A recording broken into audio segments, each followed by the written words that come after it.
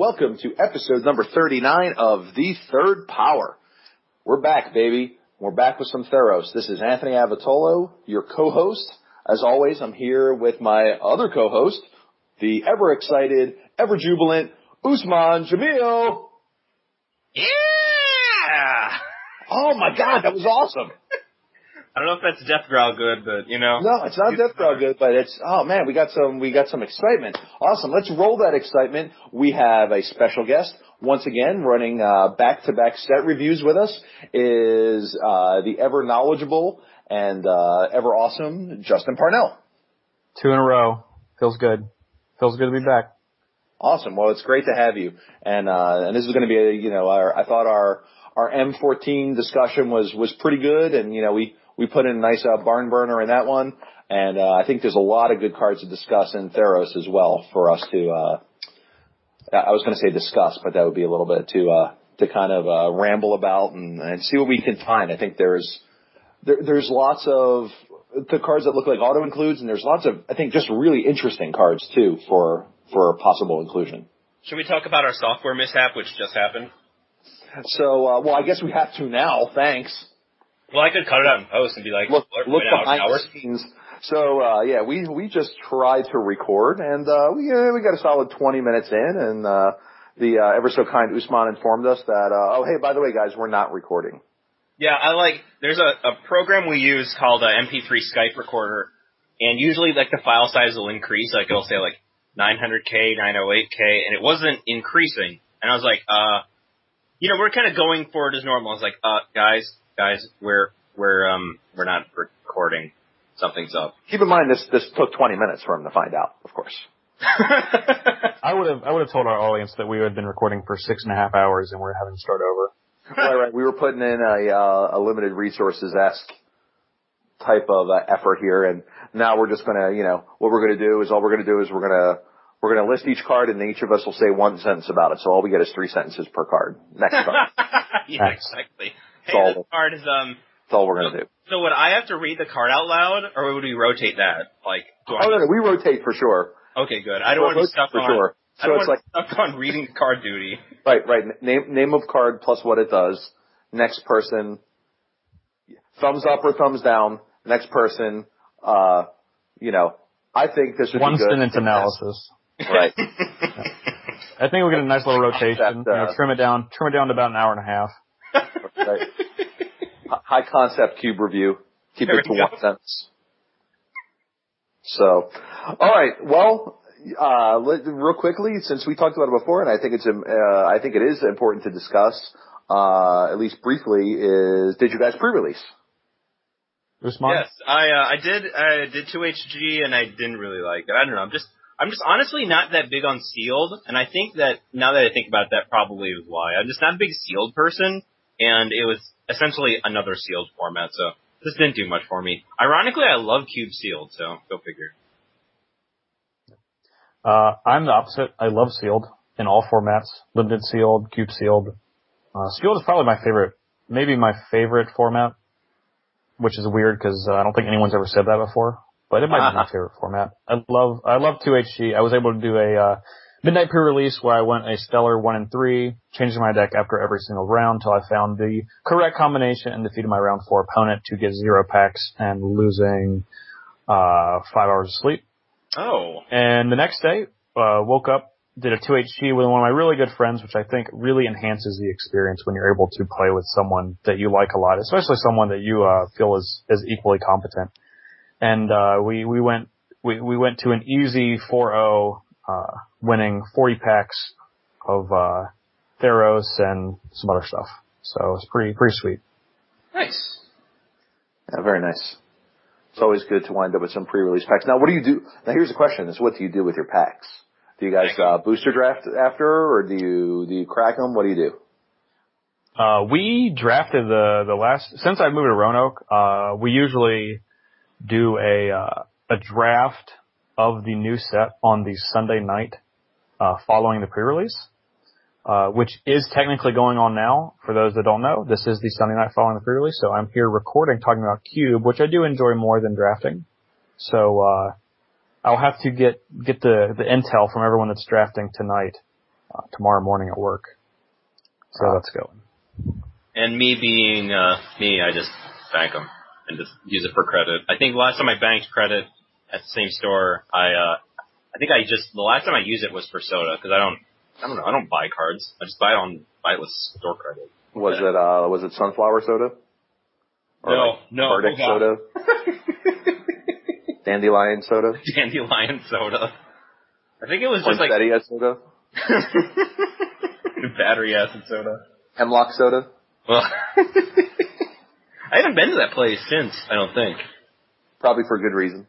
I don't know, that place was pretty awesome. They used to have a wall of hot sauce. Now they don't, which makes me sad. Now they just have walls of soda? Now they have walls of bad karma, bad soda. Walls of potpourri soda? Tastes like flowers and just nastiness. Yeah, we used to always draft with our packs, but since moving to Georgia, there's not a whole lot of people that do a whole lot of side drafting or that I can convince to do side drafting. Everyone's much more interested in opening their packs and finding their goodies. So often what I wind up doing is I keep the packs for a number of weeks, and then finally I'm like, I think these packs are just better off me opening them and putting them in my binder to trade with people rather than holding out hope that someone will actually want to draft at some point. Have you ever traded booster packs to people? All the time. Okay. All the time, especially at pre-releases. Not only did I used to sell, packs of pre-releases sometimes, but oftentimes at pre-releases I would be able to trade the packs for 5 in credit each, nice. with people. So I would just wind up picking up a bunch of cards, that I wanted. Because, people who, aren't able to, don't necessarily want to spend a bunch of money, but they want to play, with all the new cards. Because, that's the best time to trade those new cards is in that first week or two when everyone wants their shiny things. I love trading commons and uncommons in the first week or two. Yeah. When they actually have a good bit of heft to them. Wind up trading them for rares, but I would normally do that if I got to go to a pre-release. I was unable to go to a pre-release. This is for the second pre-release in a row. I missed the M14 pre-release as well. This one luckily was for a good reason. Got to play with a symphony about an hour or so away. And we had concerts at 3 and 7 on Saturday and then 3 o'clock again on Sunday, which puts it square in the not be able to do anything. I considered a midnight release, but worked an 12-hour day, got home at about 9 p.m., would have had to have driven about an hour, 15 minutes, both directions, and then, combined with the symphony gigs the next day, and being unreal old, I realized that, because I think if I were 22, I would have probably left right from work and went right to the game shop to, do stuff. As it turns out, I came home, fed my cats, and passed out on the couch. I only woke up when I got a phone call. And it was 11:30. I'm like, well, guess I'm not going. So yeah, a little sad about that. Definitely wanted to take part in that, especially since it seems like they're doing this, some sort of, I don't know enough about it, but this continuity thing between the pre-releases where you're supposed to, battle your deck against something. Am I making this up? The Path of the Hero or whatever that's. Yeah, I think they're weaving so it's so from what I understand, it's a 9-part thing. And each of the 9 parts for all of the sets are the pre-release, the release event, and then the game day. So one of those 3 for all 3 sets in the block. And then there's some story that happens from here until the game day event of the 3rd set in the block, which I can't remember its name. I know Journey into Nyx is the 2nd set. I don't know what the 3rd set name is, but. Oh yeah, I have no idea. Yeah, but it's something with that. And you got this hero card that you can use to face monsters along the way. I don't really know. I know it's something. Nothing actually happened with it at the pre-release, but I think it happens at release event and game day, and then gotcha. Yeah. Gotcha. Hey, did anybody else know? Maybe I'm dumb and maybe I'm just behind it, but did anyone else realize that Hero is in the middle of Theros? Yeah. Yeah. It's like the heroes, I think is what it's supposed to represent. Yeah. Huh. Interesting. All right. Yeah. I just was wait a second. There's Hero in the middle of Theros. This is earth-shattering. Just like Koth of the Hammer, if you make his name into initials, it still spells Koth. Oh, yeah, I love that Koth is, whatever, I forget what the actual term is, that it stands for itself.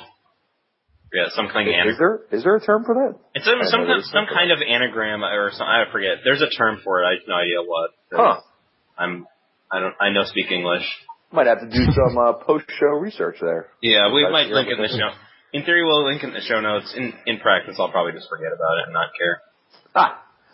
All right. Well, real quick before we get into our Crack-A-Pack and everything, I wanted to share a little trick that I learned when I was hanging out in Cincinnati for Adam Prozac's last weekend before going to Wizards.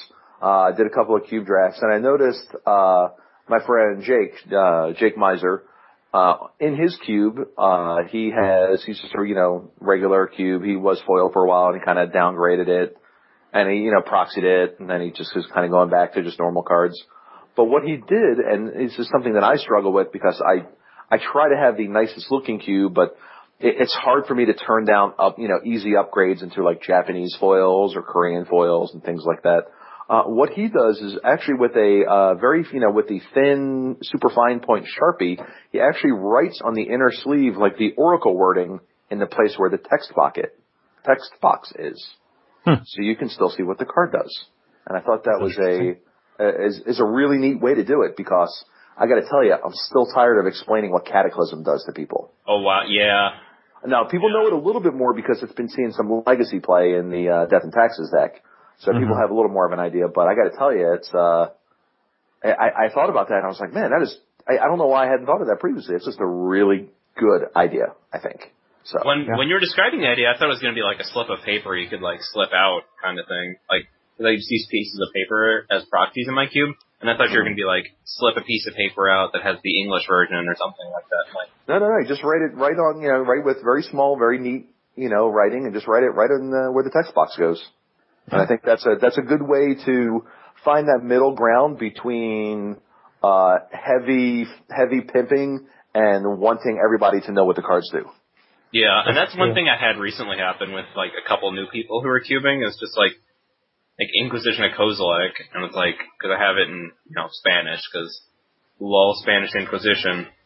And yeah, it's just like I'm like, what's this card doing? I'm like, hold up. Let me find it together. The Inquisition. Let's begin. The Inquisition. Look out, Sam. We're on a mission to convert the Jews. Jew. Sorry, I gave you some music there. Are you ready? I like it. Do you need some more while you look for your card? Oh no. It's like the third power elevator music. Right. Instead of a girl from Ipanema. Singing other songs. I could also sing some of my Magic card songs that we've written over the years. Like if you like the Million Colossus and attacking for 8. Chameleon Colossus.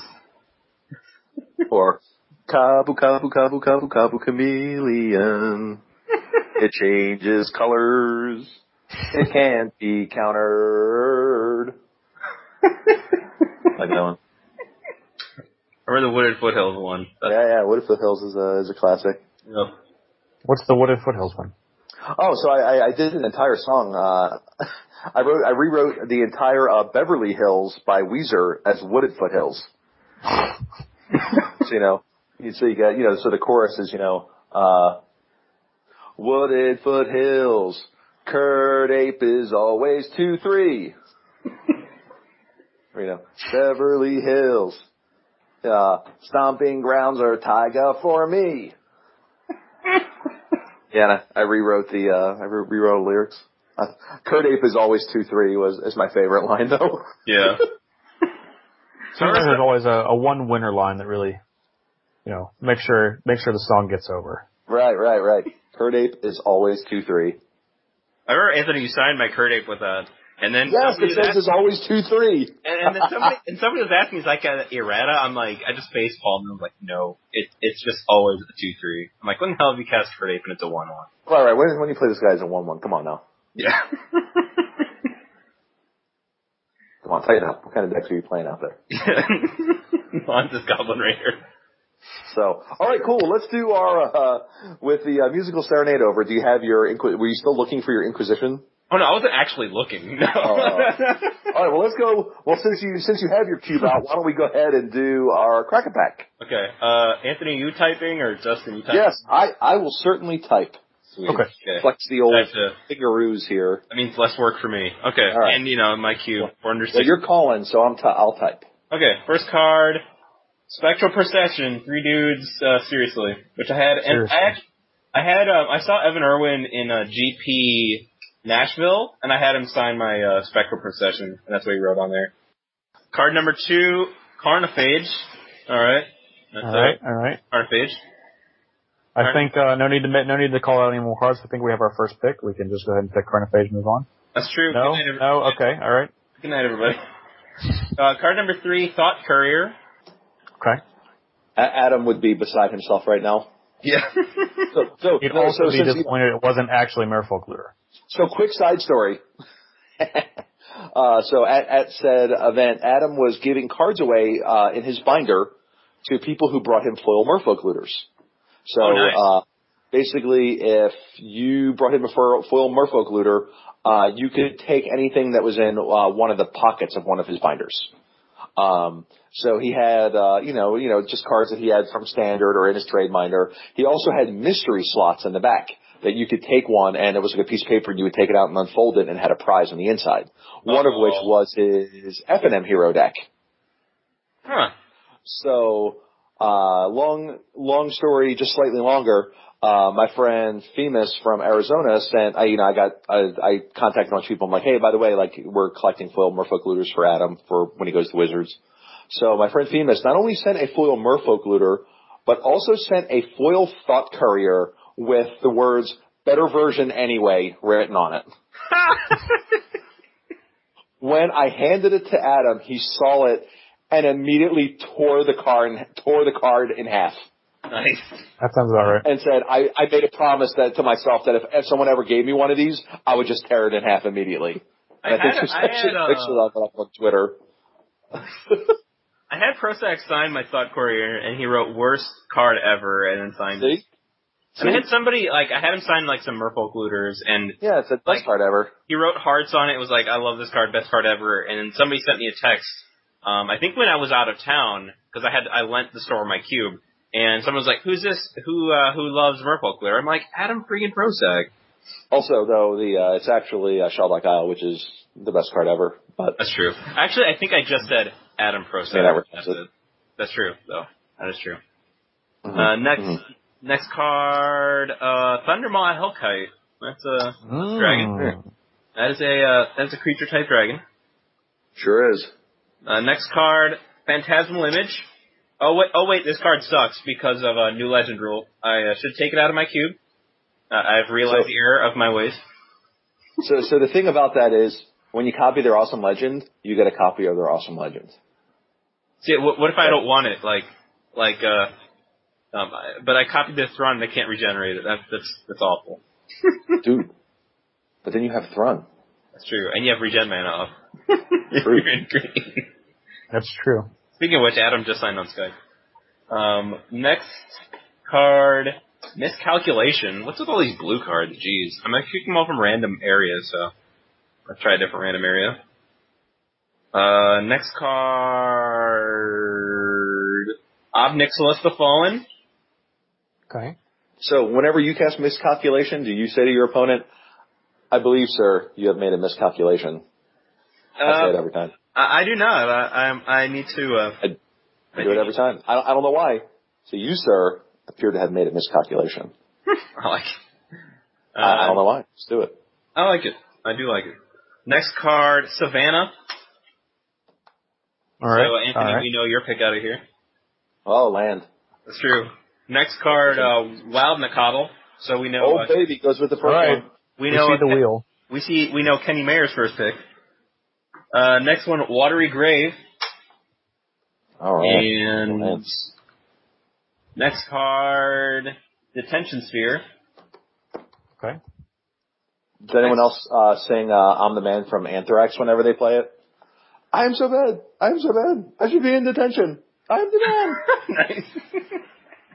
I should do that as the resident metalhead on the show. Right, I just try to insert as much music as possible into playing Magic. So I like it. Now, next card, Azoria Signet. And so there's the next 3 cards are going to be Theros cards that are amongst from these selections. And next one, Boon Satyr. Ooh. All right. Next one, Thassa, God of the Sea. And the last one, Hammer of Purphoros. All of those are enchantments. That's a little funny. Hammer of... I like that type. I don't want to have to spell Porphyros for the next 2 years. Yeah, exactly. Let me say that. God, it was so miserable in Kamigawa block trying to write in 5 sentences for every name. Now I have to put a bunch of OUS's and OR, OUPH. Mm-hmm. Hammer of Papadopoulos. God, it'd take me forever. I'm never going to spell anything right. That's true. Yep. All right. So thoughts? Well, I like this pack. Yeah, it's pretty interesting. Justin, what are you saying about the wheel? I think that. Okay. Well, you take the land and then wheel your Wild Nacatl. Yeah, exactly. Take Savannah and then wheel Wild Nacatl. There you go. Yeah, so that's especially in discussion situations. I really like to talk about what if you're in a 6 or 8-man draft, like how you're setting up your draft based on your first pack. And I think in this pack, there's actually like 3 different pretty relevant paths you can take, where you can draft something and then be sure to get another card back that's also going to be good in your deck. And this is another good pack for that. Not just because there's a lot of blue cards, which there are, but there's like Savannah, Wild Nacatl, Phantasmal Image, and any other card that you can draft because it's awesome. Like, there's nothing else. Attention Sphere, Azoria Signet together. Yeah, like those two. Granted, you would take other blue cards before, I think, either of those, but that is certainly something that you could. In an example, for example, if let's say, one of the 2-color cards was the best card in the pack, and then you had like a utility 2-color matching pairing, you could take the powerful one and have a reasonable expectation to actually get the other one back. So, now for this pack, I would be taking Image over either of those cards, I think.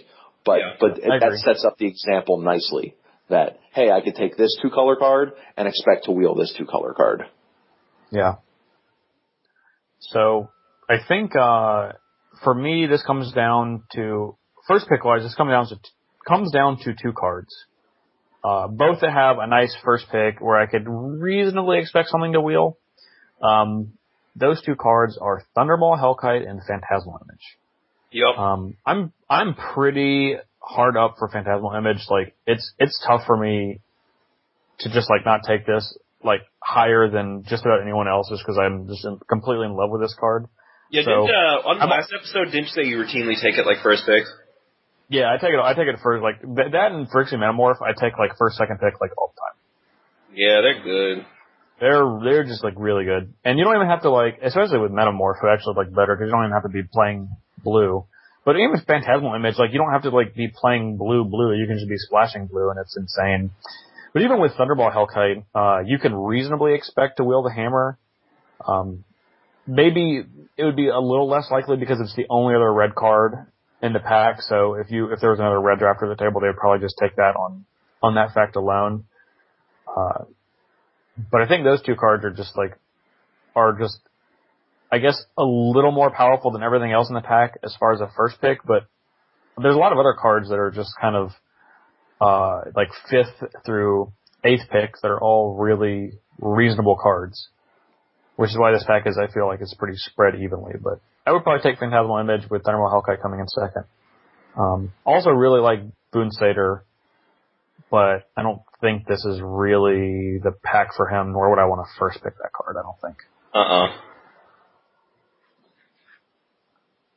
That's about all I got. I feel like I want to take just Thunder Maw Hellkite and go all in on that. Yeah. Maybe I can just like go red-black aggro if I like wheel the Carnophage or something, or like the Nacatl. Mm-hmm. Or the Boon Sailor or something. Perfectly reasonable to do, I think, because like all of those cards, like Nacatl and Carnophage, are almost surely going to wheel, I would think. Yeah. Yeah, I almost think Nacatl often will wheel more because it definitely requires a 2-color commitment, and at this point, this early in the draft, people might just not have that or might not be willing to commit to that. But I also, this is, I think, one of those packs that I think it's just depending on how you're feeling that day. I mean, I think if you want to be a blue deck, if you want to be maybe a little more of that flavor, because there are certainly times where I want to play blue decks, and then there are certain times where I want to play Fun Police decks, you know, and do those kinds of things.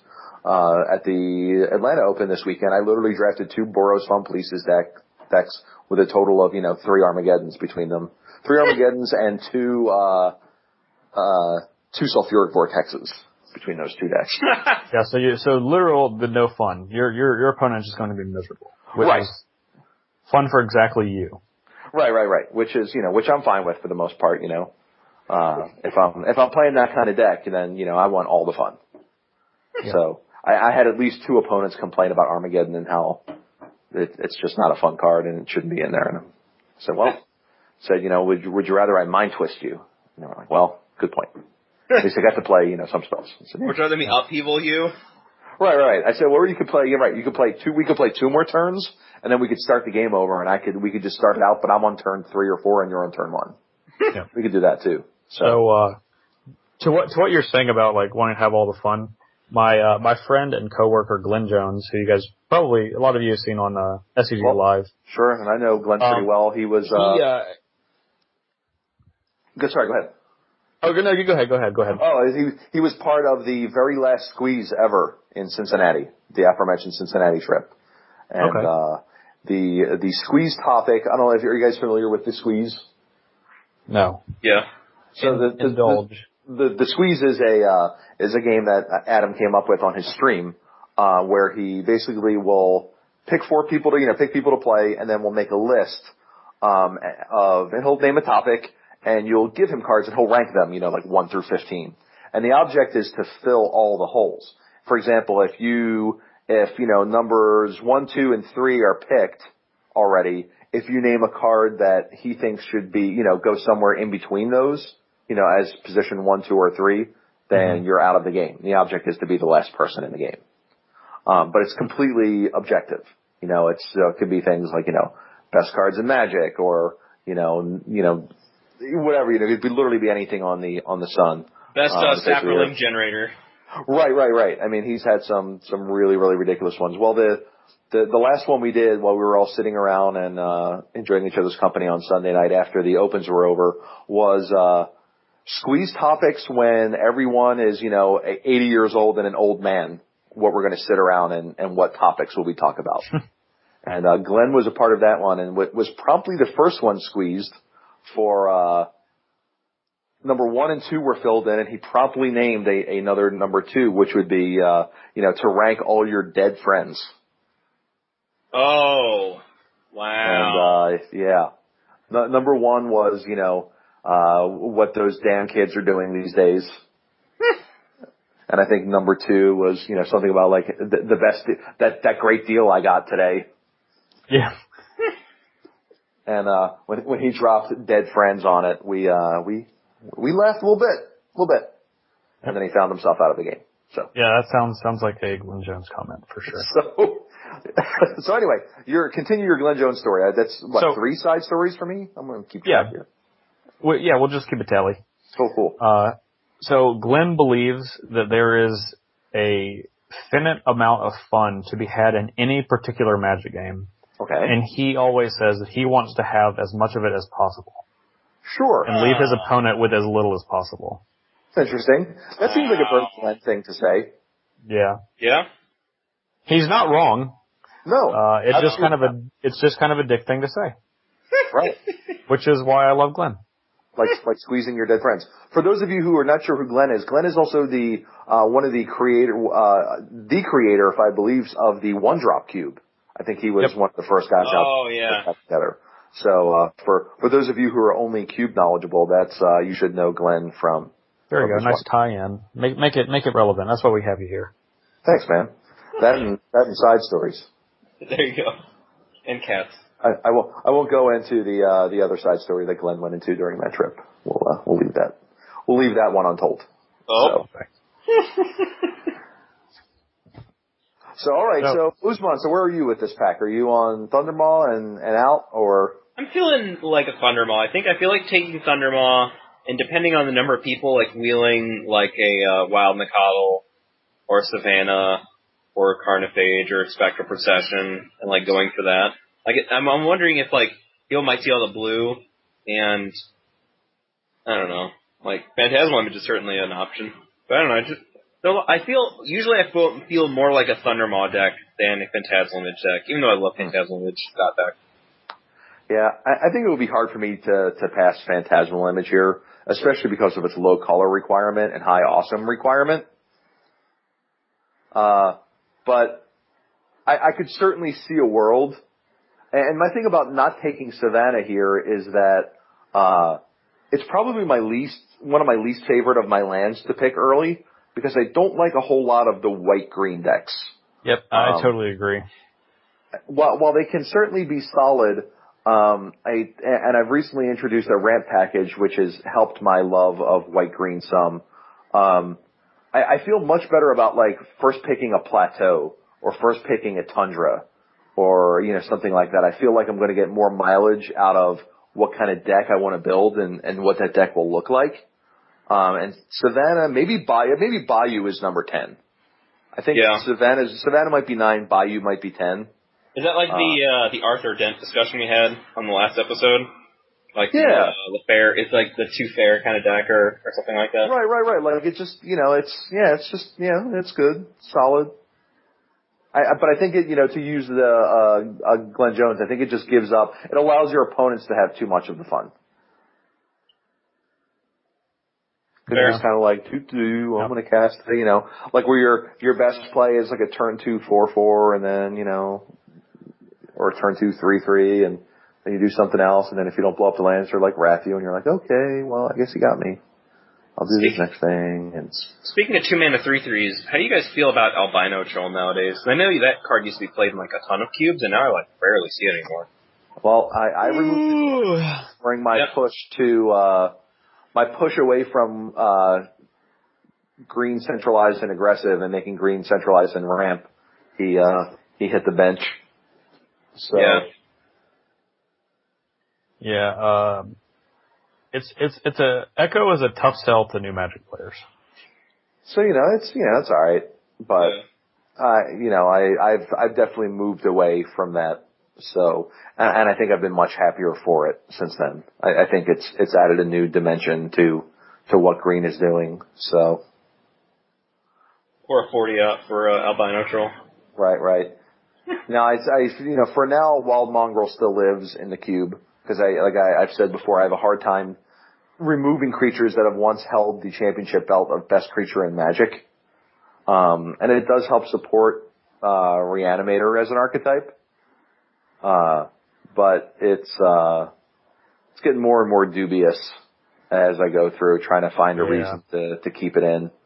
As much as it is, I'm starting to go, man, just no one plays this card, outside of the 1 or 2 decks that want it, and they don't want it because it's a creature. They want it because it's a discard outlet. Yeah. That maybe there are greener pastures out there. So that was a pun.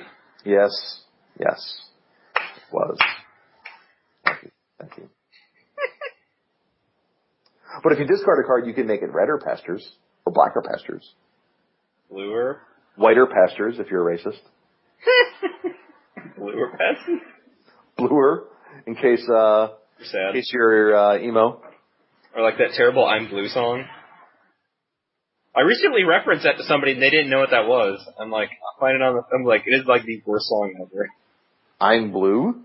You never heard that? It's like really awful, like 90s Euro pop song. It's Eiffel 65. Yeah. It's like, I'm blue, babba-dee, babba-bab.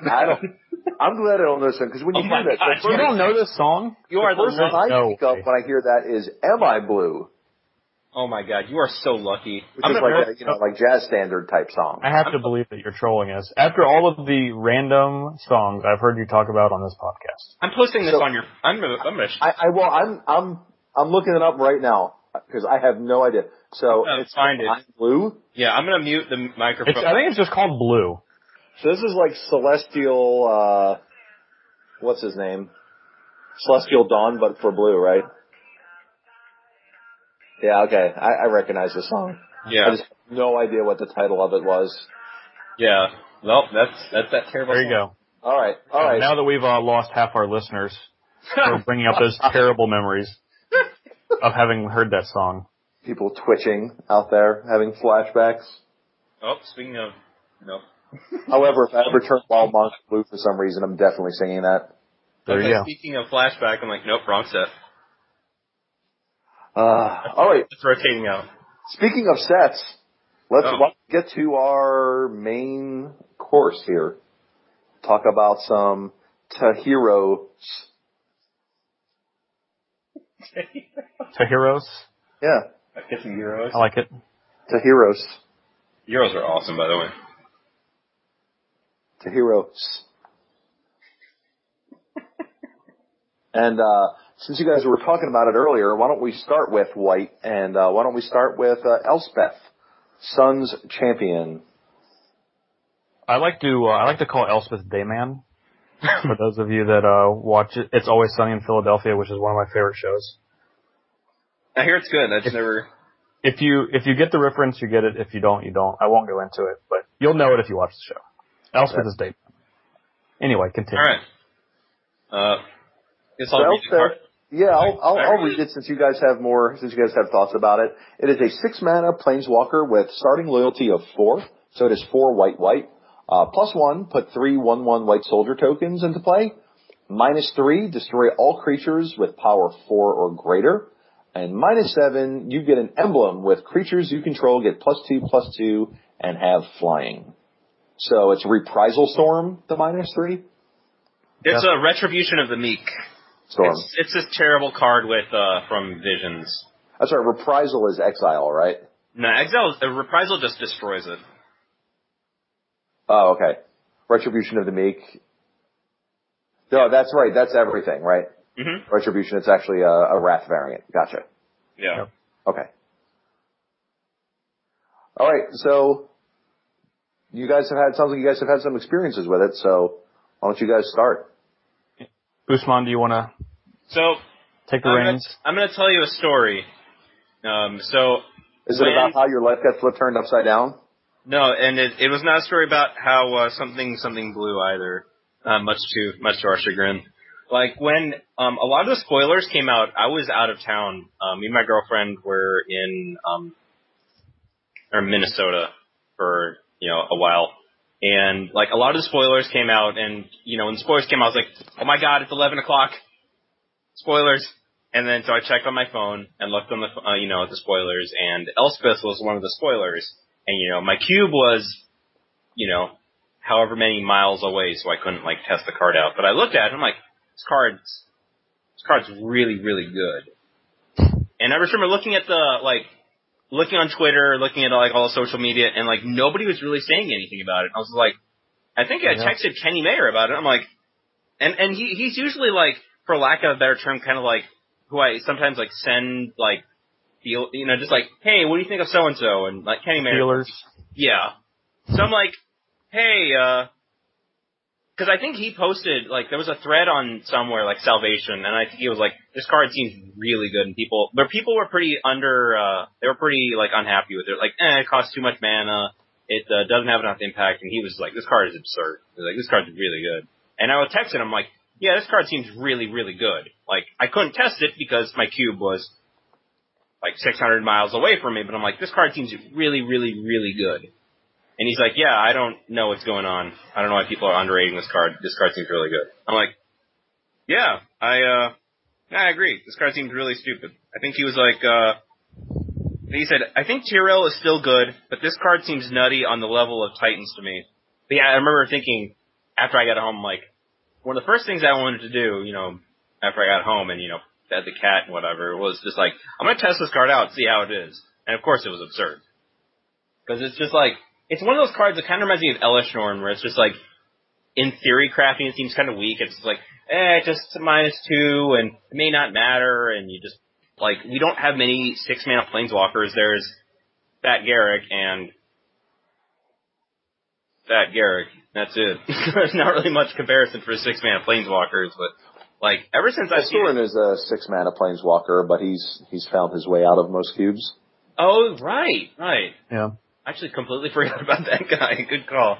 But yeah, it's just like such like huge board impact, and like it kind of reminds me of what's that card? Assembled Legion, when it's like in big mode. Not like when you have like 1 or 2 guys, when you have 3 guys. And it's like 3, 3, 3, 3. Just like if they can't deal with it quickly, they're just dead. And that's my experience with it. Like there was somebody who was like thinking it was like bad what I was cubing with, and it was like, lol, no, this card's absurd. And it turns out, yeah, it's very good. Yeah. Okay, so I'll go ahead and lay it out. I think this is the best card in Theros. Just straight up. Like, I think this is going to be, like, all downhill from here for me as far as the rest of the Theros cards. I think this card is completely insane. I really kind of echo what Usman was just saying about how people were evaluating and what everyone thinks they know about planeswalkers. Like when people are saying, oh, the sweet spot for planeswalkers is 4 mana, unless this happens or this happens or this happens. Well, it's just planeswalkers, like, ultimately, what have they been around, like 6 years now? I think this is the 6th year of planeswalker existing. We're still like learning things about these cards and like what they're capable of and what's good and what's not good. And like, you would think a 2-mana planeswalker would be good because it costs 2 mana, but Tibalt is probably the worst planeswalker ever.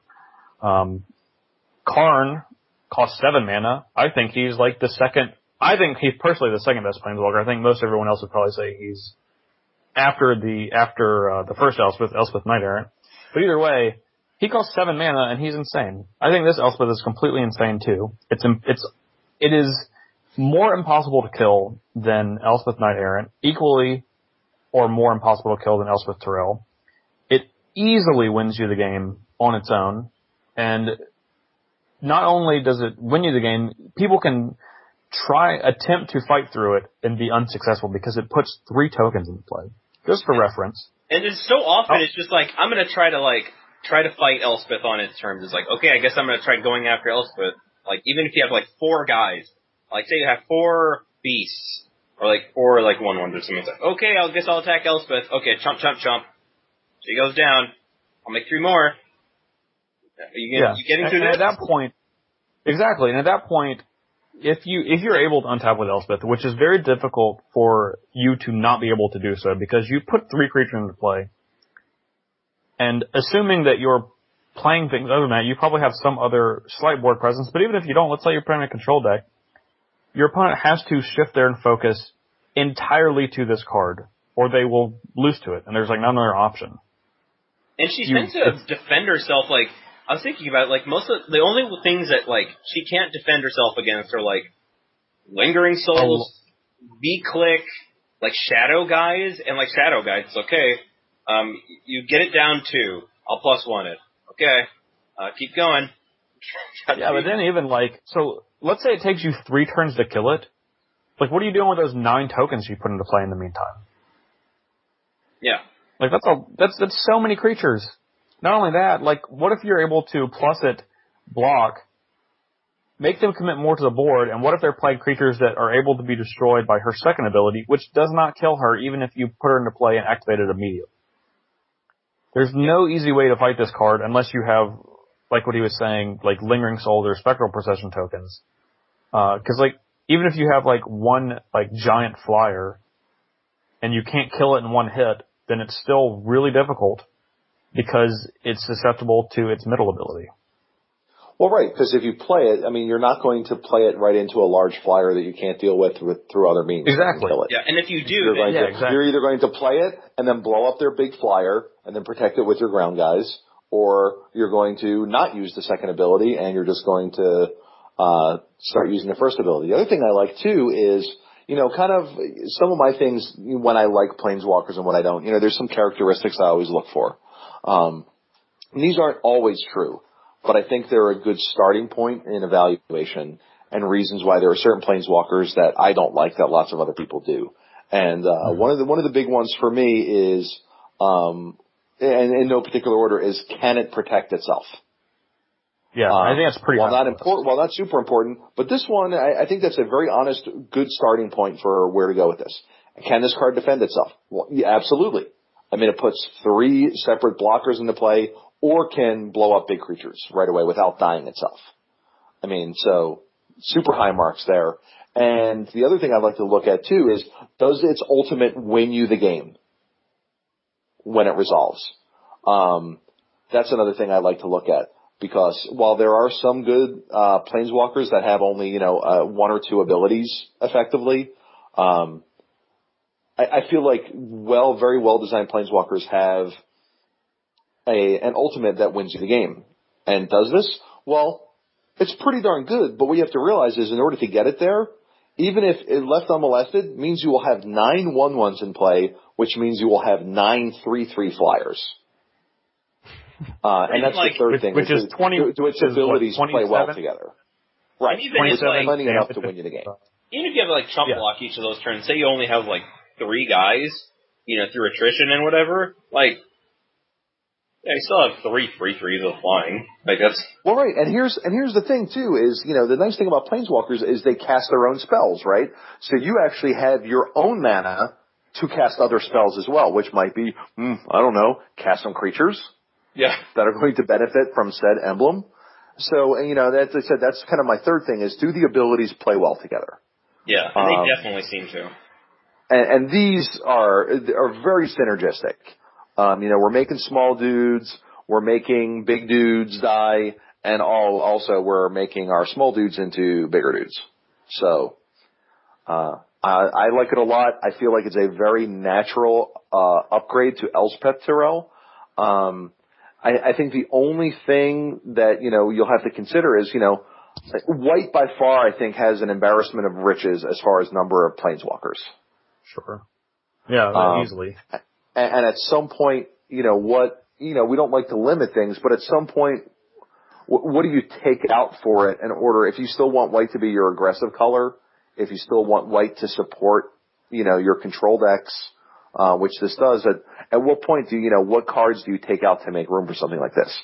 Like I said, Tirel would be, it seems like a very natural upgrade, but I'm not sure what the answer to that is if you have already replaced Tirel. Yeah, I would like maybe another 6-drop finisher, maybe a Yosei, maybe something like that, if they still have him hanging around, because this card can very obviously fashion as a finisher. It can function as a finisher, I should say. So maybe it's something like that you take out, that can, that functions well. But then if you take it out, then you lose some of your, combo capability for the, what's his name decks, the, recurring nightmare decks. So, you have to kind of think about that, as you're replacing cards and putting cards in and out is, it seems like this seems like a good upgrade, but what are the other effects of removing that other card you have? And honestly, I think I just haven't really been super happy with Elspeth Tirel in my cube, to be completely honest. Mine has been gone for a number of months already. Yeah, I remember when you did the Planeswalker ranking, you had her as dead last and being like, wow, that's really crazy, and then being of the ones I listed. Yeah, and then I think of the ones I think I was thinking about, I'm like, she just doesn't do anything. She just stalls. She does this dance, right? She does the -2/+2 dance. Yeah. And you never feel like you can just spam one or the other. Yeah, because in order for her to protect herself, she has to damage herself. In order for her to get closer to the ultimate, you have to, not protect her, Yeah, and he just seems like it's so slow to ride that wave. It's just like, I guess 3 guys, Hope they defend me over 2 turns. Whoop. Right. It's not like it's not like the Karn wave. Like the Karn wave is, remove a card, blow up 2 permanents, or blow up a permanent, remove a card, blow up 2 more permanents. That wave is you actually get somewhere with that wave. Yeah. Riding kind of that treading wave. water that way. So it's like, I don't, right, exactly. I don't feel like you're necessarily getting ahead doing the Elspeth Terrell dance. Yeah. Yeah. Which, by the way, if someone wants to submit a YouTube video on what the Elspeth Terrell dance looks like, that's, Dead more into it. Maybe it can, maybe we'll have to come up with a song for the Elspeth Terrell dance. Just find a picture of a dog treading water. That's the Elspeth Terrell dance. Something about a dog treading water. Just put yakety sax. The doggy paddle? Yeah, just put like yakety sax or put I'm blue to that. There you go. That's the Elspeth. It's not blue. Come on, man. White Planeswalker. So yeah, I think we have a very good successor, and I might add that I don't think there's anybody out there who can speak to Planeswalker magic when it comes to the cube better than Justin Parnell can. There's nobody out there I know who loves playing Planeswalker magic in cube. Maybe a Ruben Bresler, but Senior Parnell is number 1 on my list when I think of people to evaluate Planeswalkers. Context. And this is, and just another thing, this is another small thing just to make this even better. I'll give you guys 60 seconds. Can you name 3 creatures in cube together that have higher toughness than power? Go. Toughness and power? Yeah. That are in US cubes. Go ahead. Elesh Norn. Uh-huh. Wall of Blossoms. Wall of Roots. Wall of Alright, other than walls. Okay, creatures that can attack Elspeth. That have higher. Core Skyfisher. Elesh Norn. Deathrite Shaman? Alright. Okay. Am I allowed to mention Sundering Titan? Sundering Titan's a good one. Yeah, Sundering Titan's really well versus Elspeth. It's like, okay. With the 1/1, the non-trampling 7/11 body. Yeah. Battlesphere, yeah. Battlesphere. So Battlesphere is a good one. That's probably the best answer. But, so the point leading this is most of the creatures that have higher toughness than power easily die to the -3 ability. And the rest of the creatures easily trade with the 3/1/1s.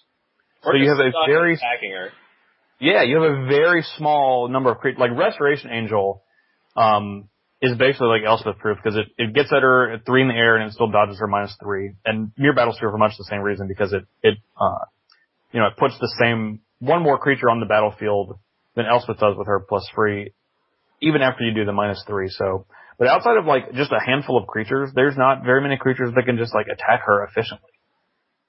Well, and the other thing with Restoration Angel too is, you are playing a white deck. There's a chance the Restoration Angel may wind up in your deck. In your deck, yeah. That's true. Which eliminates it from the ye old pool of creatures that other people may have to attack it with. That's true. So the long and the short of it, I think this card is, I'm not going to say insane, but it's really, really damn good. Yeah. It's very good. Agree. Next. Speaking of a card that probably isn't very good, should we talk about that card? Mention it briefly. We can run our way through these. Heliod, God of the Sun. 2 and 2 white for a 5/6, indestructible. As long as your devotion to white is less than 5, Heliod isn't a creature. And devotion is each white in the white mana cost of permanents you control counts towards your devotion to white. Other creatures you can control have vigilance. Spend 2 and 2 white, put a 2/1 white cleric enchantment creature token onto the battlefield. Man, this enchantment thing is so tacked on, honestly. It just feels so just like, it's an enchantment creature. Sure, why not? And it's a cleric because, sure, it's a cleric. I don't know, just a 4 mana, super stacked, and this guy just seems kind of slow. Well, 4 mana white is a very crowded spot in cube. Mm-hmm. And for something that, if it doesn't become a god, all your creatures have vigilance, pay 4 mana, make it 2/1. Not super impressed by that. And I just that alone, especially since it doesn't really, it doesn't even have evasion of any sort itself. and it's other creatures you control. Yeah, it's indestructible or whatever, but I don't know. I just don't think this card is very efficient, nor does it support something that I like to do. If I want a white token generator, there are numbers of other ones I would rather have Sacred Mesa in my deck than this card. I'd rather have Mobilization. I almost said that, but I decided to go for something better, a little bit better than that. Or Dude Ranch, you know. Oh, it's the Outpost? Yeah. Yeah. So, not a fan, although the God thing is interesting, and I'm sure we'll get to that later on too, but this one is going to be a pass for me. Yeah. I'm going to say, the coolest thing about this card, the creature tokens that it puts into play look really, really sweet. Yeah, the Golem ones for Hammer of Purphoros also look really, really the tokens look pretty badass, so I'll give it that. Yeah. Card itself, man. Yep. Pass for me as well. We continue on. Yep. Okay, I guess I'll take this one. So this will be a recurring theme.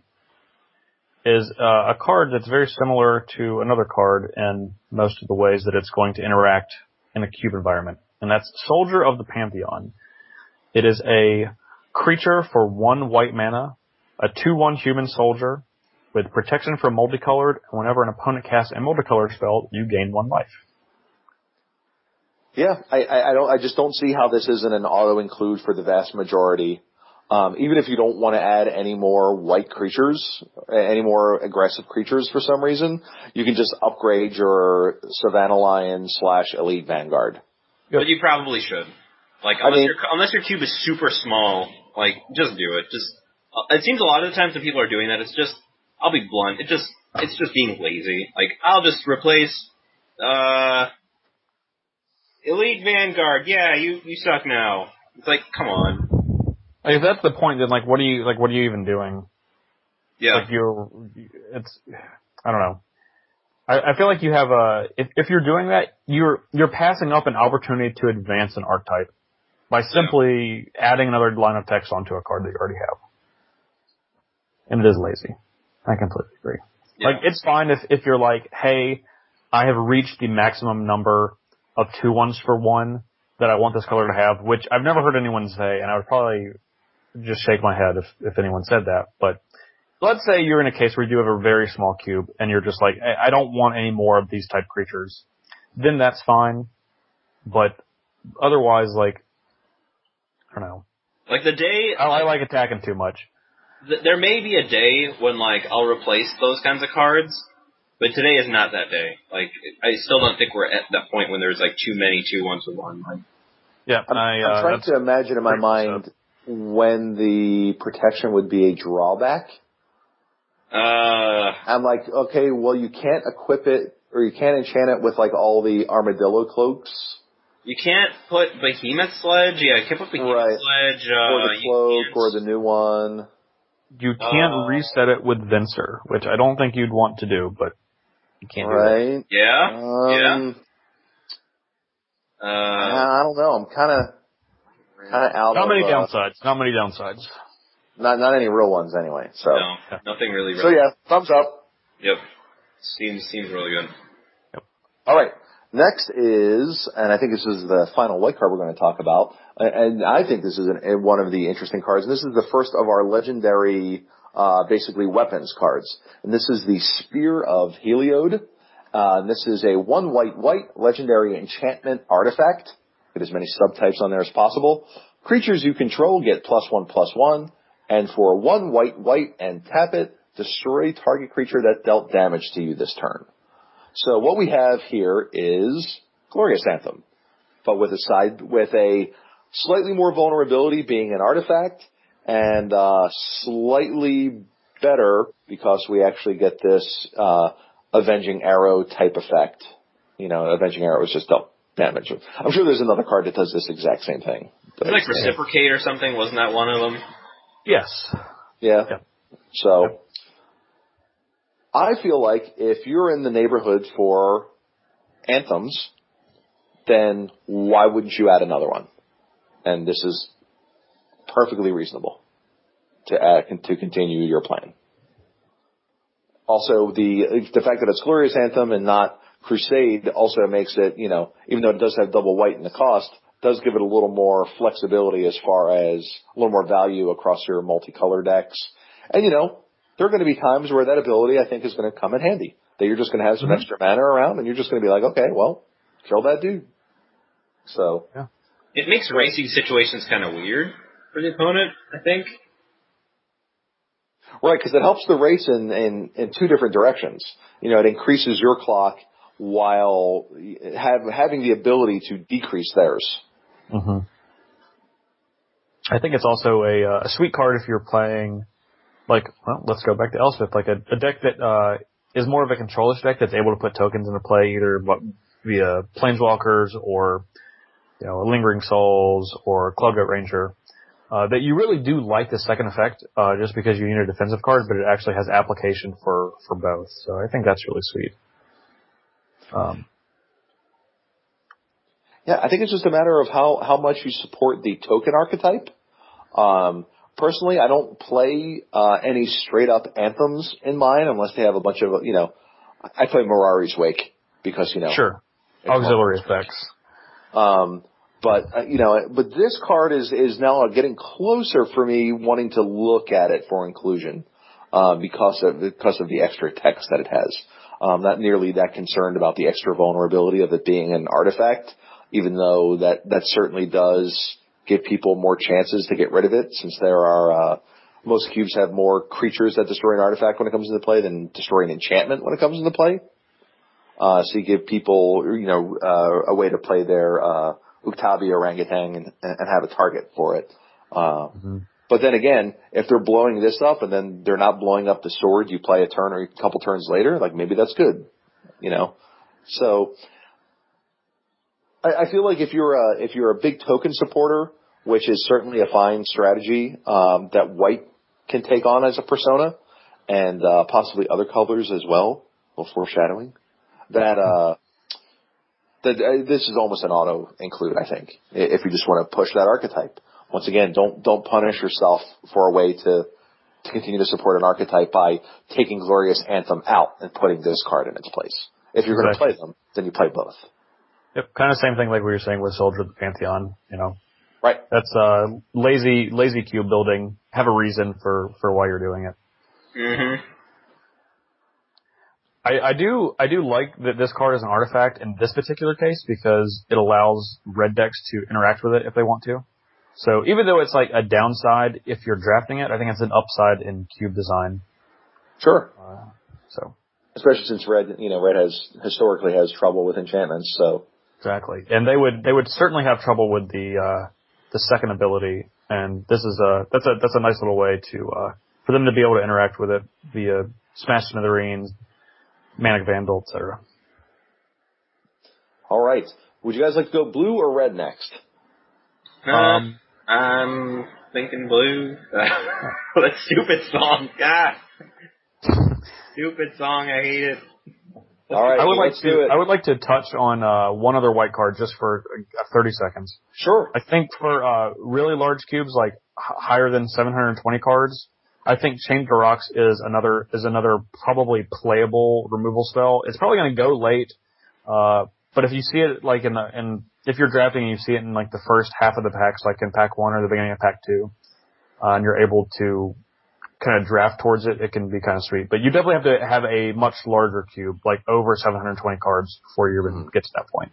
I don't know. I think it's good enough to put into smaller cubes, honestly. Do you? It's one mana removal. Yeah, it is. It is for sure. Requires being in Boros, but that's not too bad of a drawback. It's I don't know. It does suck if your lane gets blown up, and it's kind of a Namba with Geddons, which is pretty awkward. Yeah. It's pretty sick if you're like in a like a white red aggro deck and you literally just lay this and they're not getting a land, they're not getting any life, their creature's just gone. Yeah, it's I'm gonna cast this I don't know, Baloku. Okay. Yeah, but it's certainly a powerful card in that sort of archetype for sure. In that Boros archetype, just a 1 mana, in a Boros deck, pretty much unconditional, just gone, no drawbacks, I certainly like it. I would just have a hard time. I would even have a hard time counting it as a pure white spell and not as a white-red spell. Yeah, I think that's definitely the way to go about it. So, I totally agree. And with Boros, I mean, you could probably find some room, maybe if you're in the 6 to 7 card size for your sections, you can probably, negotiate some room down at that end. But air's a little thin at the top for Chained to the Rocks. So, but it's certainly a sweet card, and I got a feeling we're going to be seeing a lot of it in Constructed, especially this first month or two. Oh yeah. Yeah, for sure. All right, blue cards. All right. How about some pigs? Yeah, I guess we'll talk about that one. X double blue sorcery for Curse of the Swine. X double blue sorcery, exile X target creatures. For each creature exiled this way, its controller puts a 2/2 green boar token onto the battlefield. Like, honestly, I can't think of many of these cards that downgrade a creature as ever really doing much in Cube. I've never even really been a big fan of Gilded Drake, for example. And that's probably one of the better downgrade creatures, Yeah, probably might be the best one, and that's pretty telling. Yeah. I guess Beast Within and Right, but then we know, as a lot of us have learned with Beast Within, is that it's not a negligible drawback. Yeah, that drawback. It's a real drawback, Yeah. Yeah, 3/3 is a lot. And 2/2s are definitely smaller, but it just seems and it's sorcery speed, which is pretty clunky. It just seems like a really awkward, kind of wrath, kind of. Okay, so here's the thing about this card. I think that the card I think were this card printed years and years ago, it would be a neat Cube card. Because it would be another way for blue decks to quote-unquote wrath and get rid of big problems. The problem is that the card quality now of Cubes just have way better things to do for this kind of mana and this kind of thing. But I think what you're going to see is, in Constructed, if this card makes an appearance, it's going to be making an appearance in decks with cards like Ratchet Bomb. Because in conjunction with Ratchet Bomb, it's actually just wipe everything. Yep. Yeah. So, but I don't think Cube is the right format for this card. Even though it is neat, even though it is entertaining, the boar tokens are pretty awesome, if you've seen those. Yes, they're awesome. They have armor. That is. Yes. It's like the boar crawling out of the armor that it wore when it was a man. Oh, that's cute. Yeah. So, a flavor win. I think there are applications. I just don't think they're in the Cube. Yep. Yeah, the sorcery speed kills it for me pretty much. And that's about it. Yep. All right. Next. All right. I'll take this next one. So we have Dissolve, which is instant. Counters a spell. You scry 1 for 1 colorless mana and 2 blue mana. All right. So we basically have an upgrade for cancel for all those of you who love cancel. Oh boy, cancel. However, I think Scry is a powerful mechanic, especially in blue. It's just hard for me to get excited about this card. I mean, it's not like, what's his name, where you get to,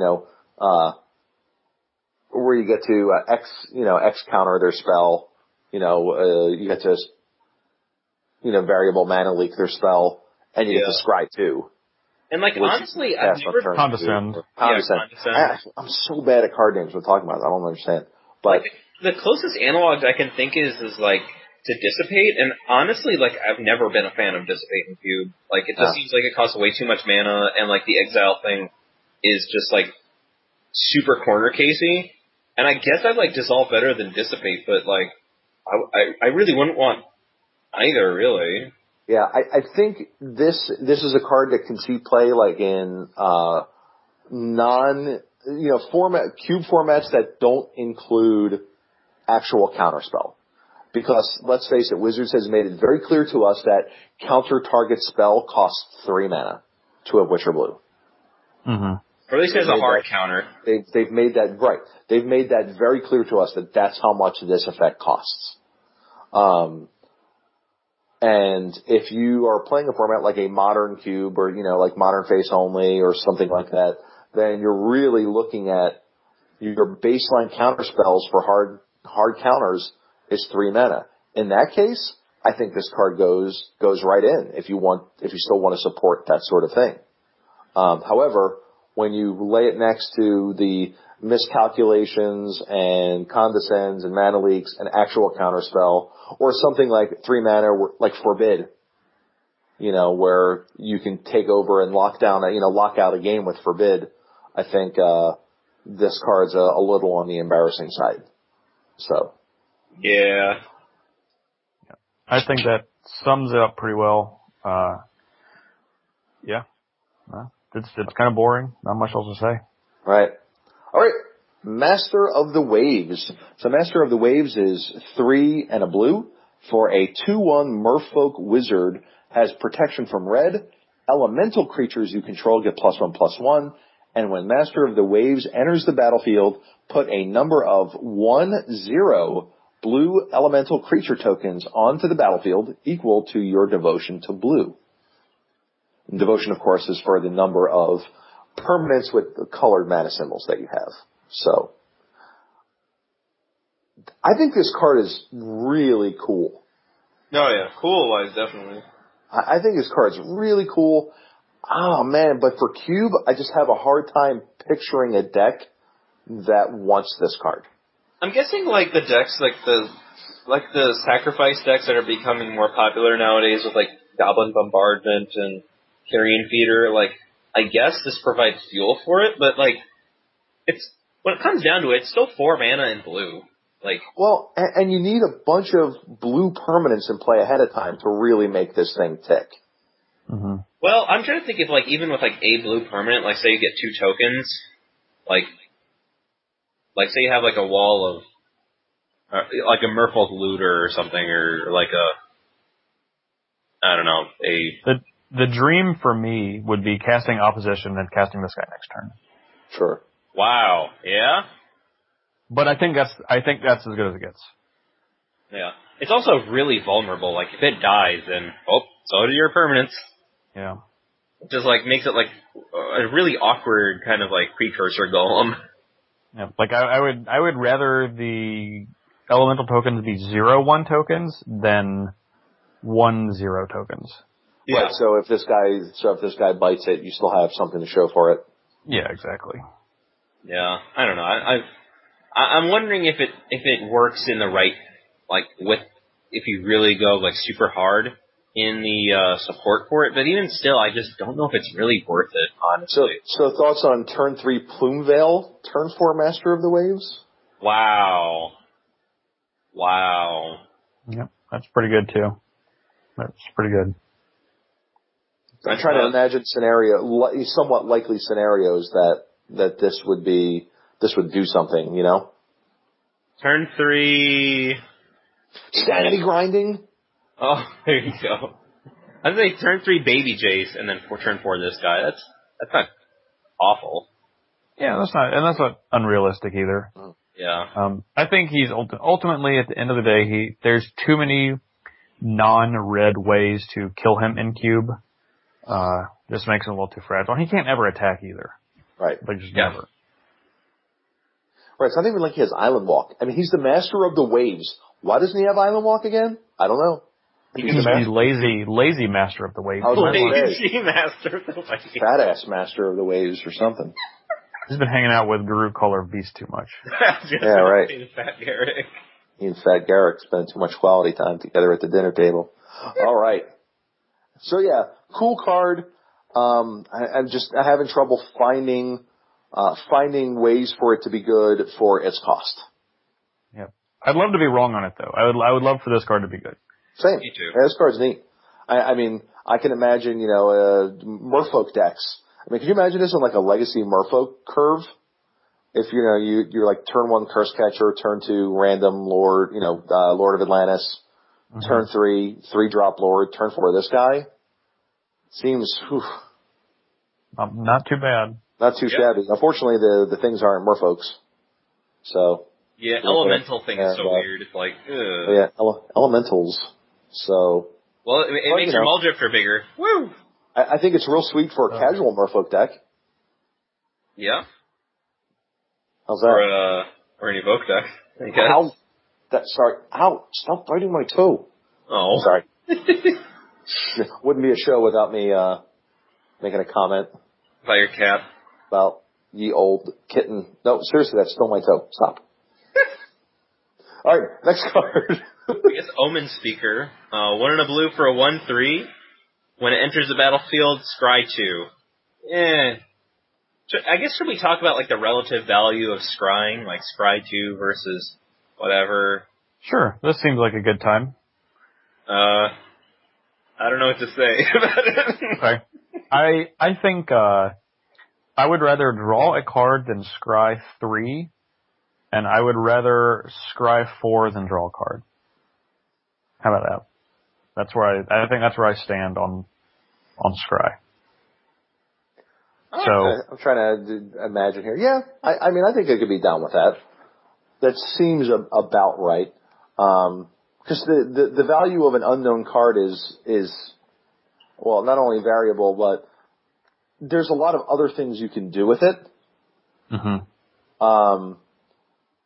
Rather than just, you like setting ourselves up, but there's something about just having more cards in hand just represents a lot more than even if it's just a land, Exactly.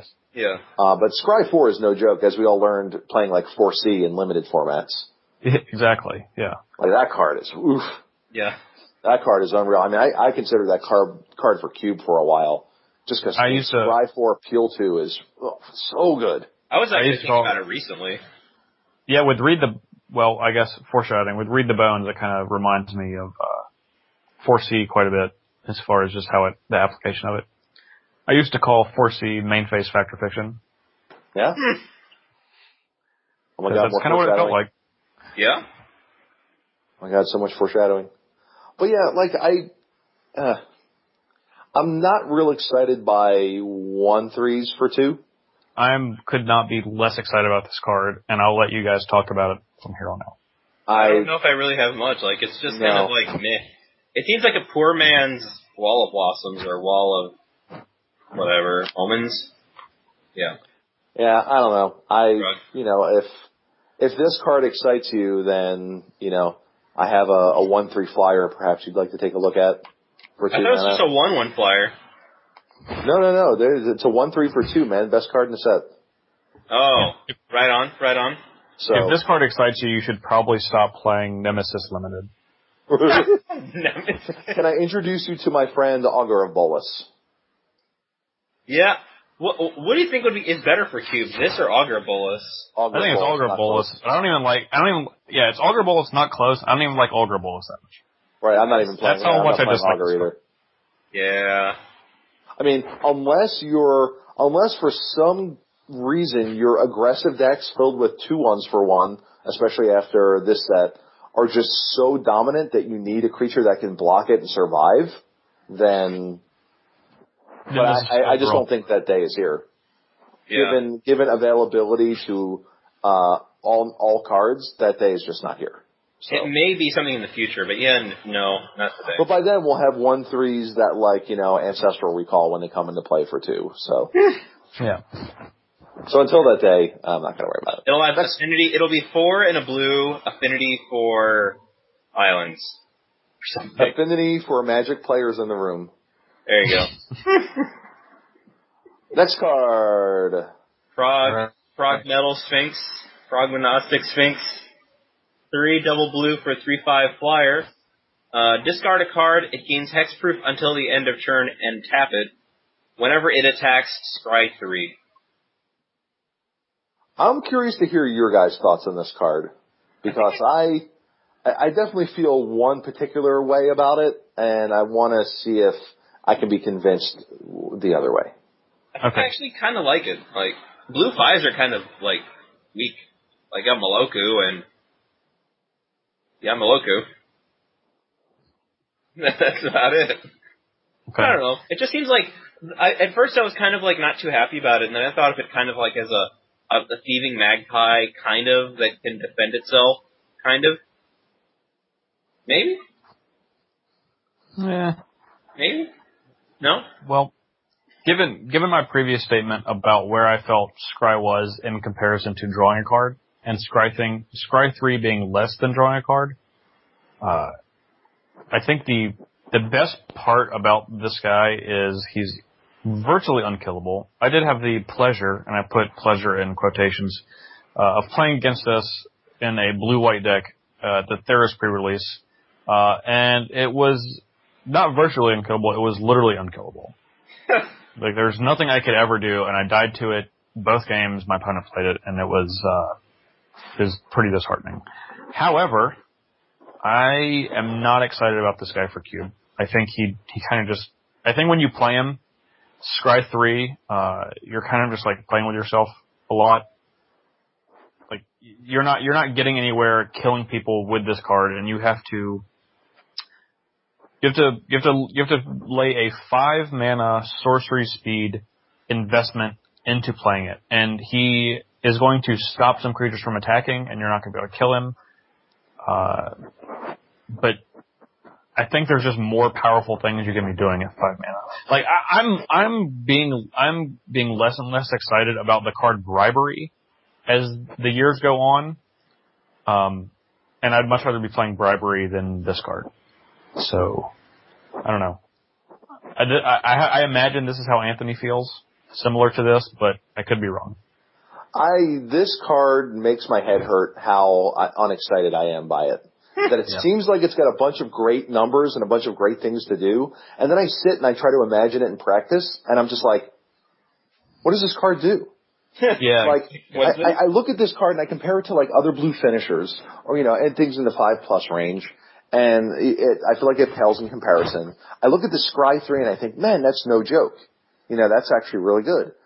But then I read it and I'm like, oh wow, you can give it hexproof, that's cool.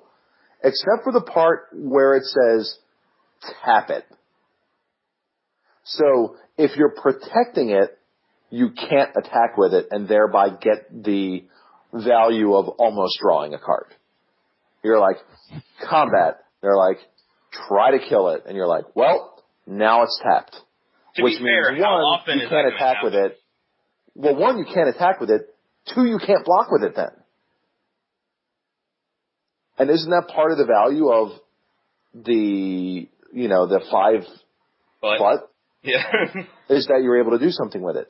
And I'm trying to like imagine scenarios where this is going to be good, and I just can't. I can't do it. I can't find a reason to want to play this over Sphinx of Lost Truths, which is something that I had already cut. 5 mana, 3/5. It still gives you that discard outlet right away, right? You get to peel 3 and discard 3. So you get to discard, if you want a discard outlet at that point in the game, you have it right there.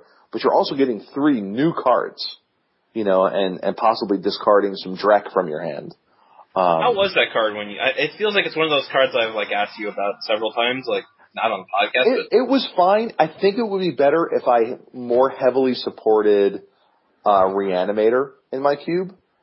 But it was certainly okay. And the card was obviously best when you got to kick it. When you got to kick it, it felt amazing. And, in a control deck type thing where you get to, just Ancestral on top of it, it just, it was great. But ultimately it got cut, and I feel like this card is worse than that card. Yes, can you kill it? Yes, I can see in Justin's situation how this card would be just absolutely miserable to play against in regular sealed or regular. And rest limited, assured, you will lose to it in Theros Limited, whoever plays against it. Yeah. Yes. I'll apologize ahead of time. The art is so goofy on it too. It seems real tough to deal with. And it looks like its beard has teeth. But yes, looks like that's what I thought when I first saw it. When I first saw the art, I'm like, why does this have teeth in its beard? I was like, oh, never mind. Just answered my own question. Thanks. Yeah, I was like, I'm just not excited about this card. I just don't dig it that much. I'm having trouble finding situations where it's going to be really great. And, maybe in the control versus control mirror, but I feel like a lot of times like the aggro or mid-range decks might be just fine with you tapping at every turn to try to protect it. Because they're still losing a card when they do it. Yeah. Right. And it's not like it is Magpie where you are drawing its replacement when you do get to attack with it. So, so maybe you'd have this cycle of, okay, I can attack with it, peel a card, then use that card to protect it when they try to kill it on their turn. But yeah, I think I'd rather run Sphinx of Lost Truths for the better upside. And, if you're in a position, I think, where you're in Cube, where you're attacking with this guy reliably every turn, you're probably winning that game. You're winning regardless. Yeah. Like, regardless of what the Scry 3 may or not be for you. So yeah, I'm gonna, pass on this one. Yep. I agree. All right, Senor Justin, would you like this one? Sure. All right. So, here we come to another interesting discussion card, and that is Thassa, or Thassa, God of the Sea. And it is, of course, the blue god. It is making it a legendary creature enchantment.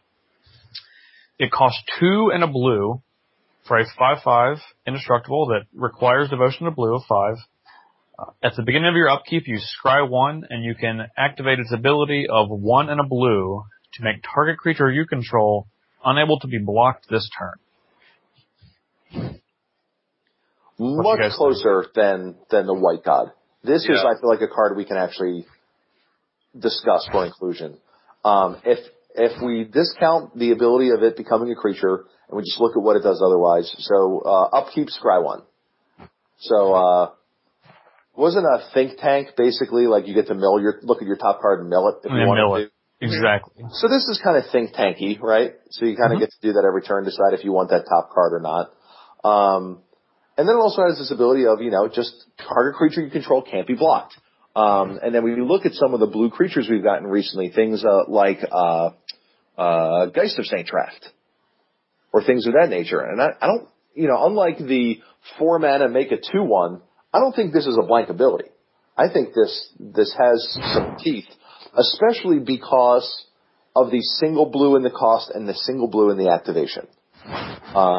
I feel like this could much easier see play in a Bant color like tempo build, or like a blue-black tempo build or something like that, and make a pretty good impact on the game. And the 3 mana cost is nice. It's the right cost. Yeah.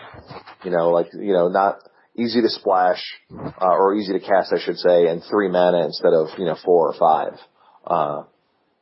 I think this card's real close for me. I think this is one of those cards I want to try out and see how good this the incremental advantage of Scry 1 is every turn.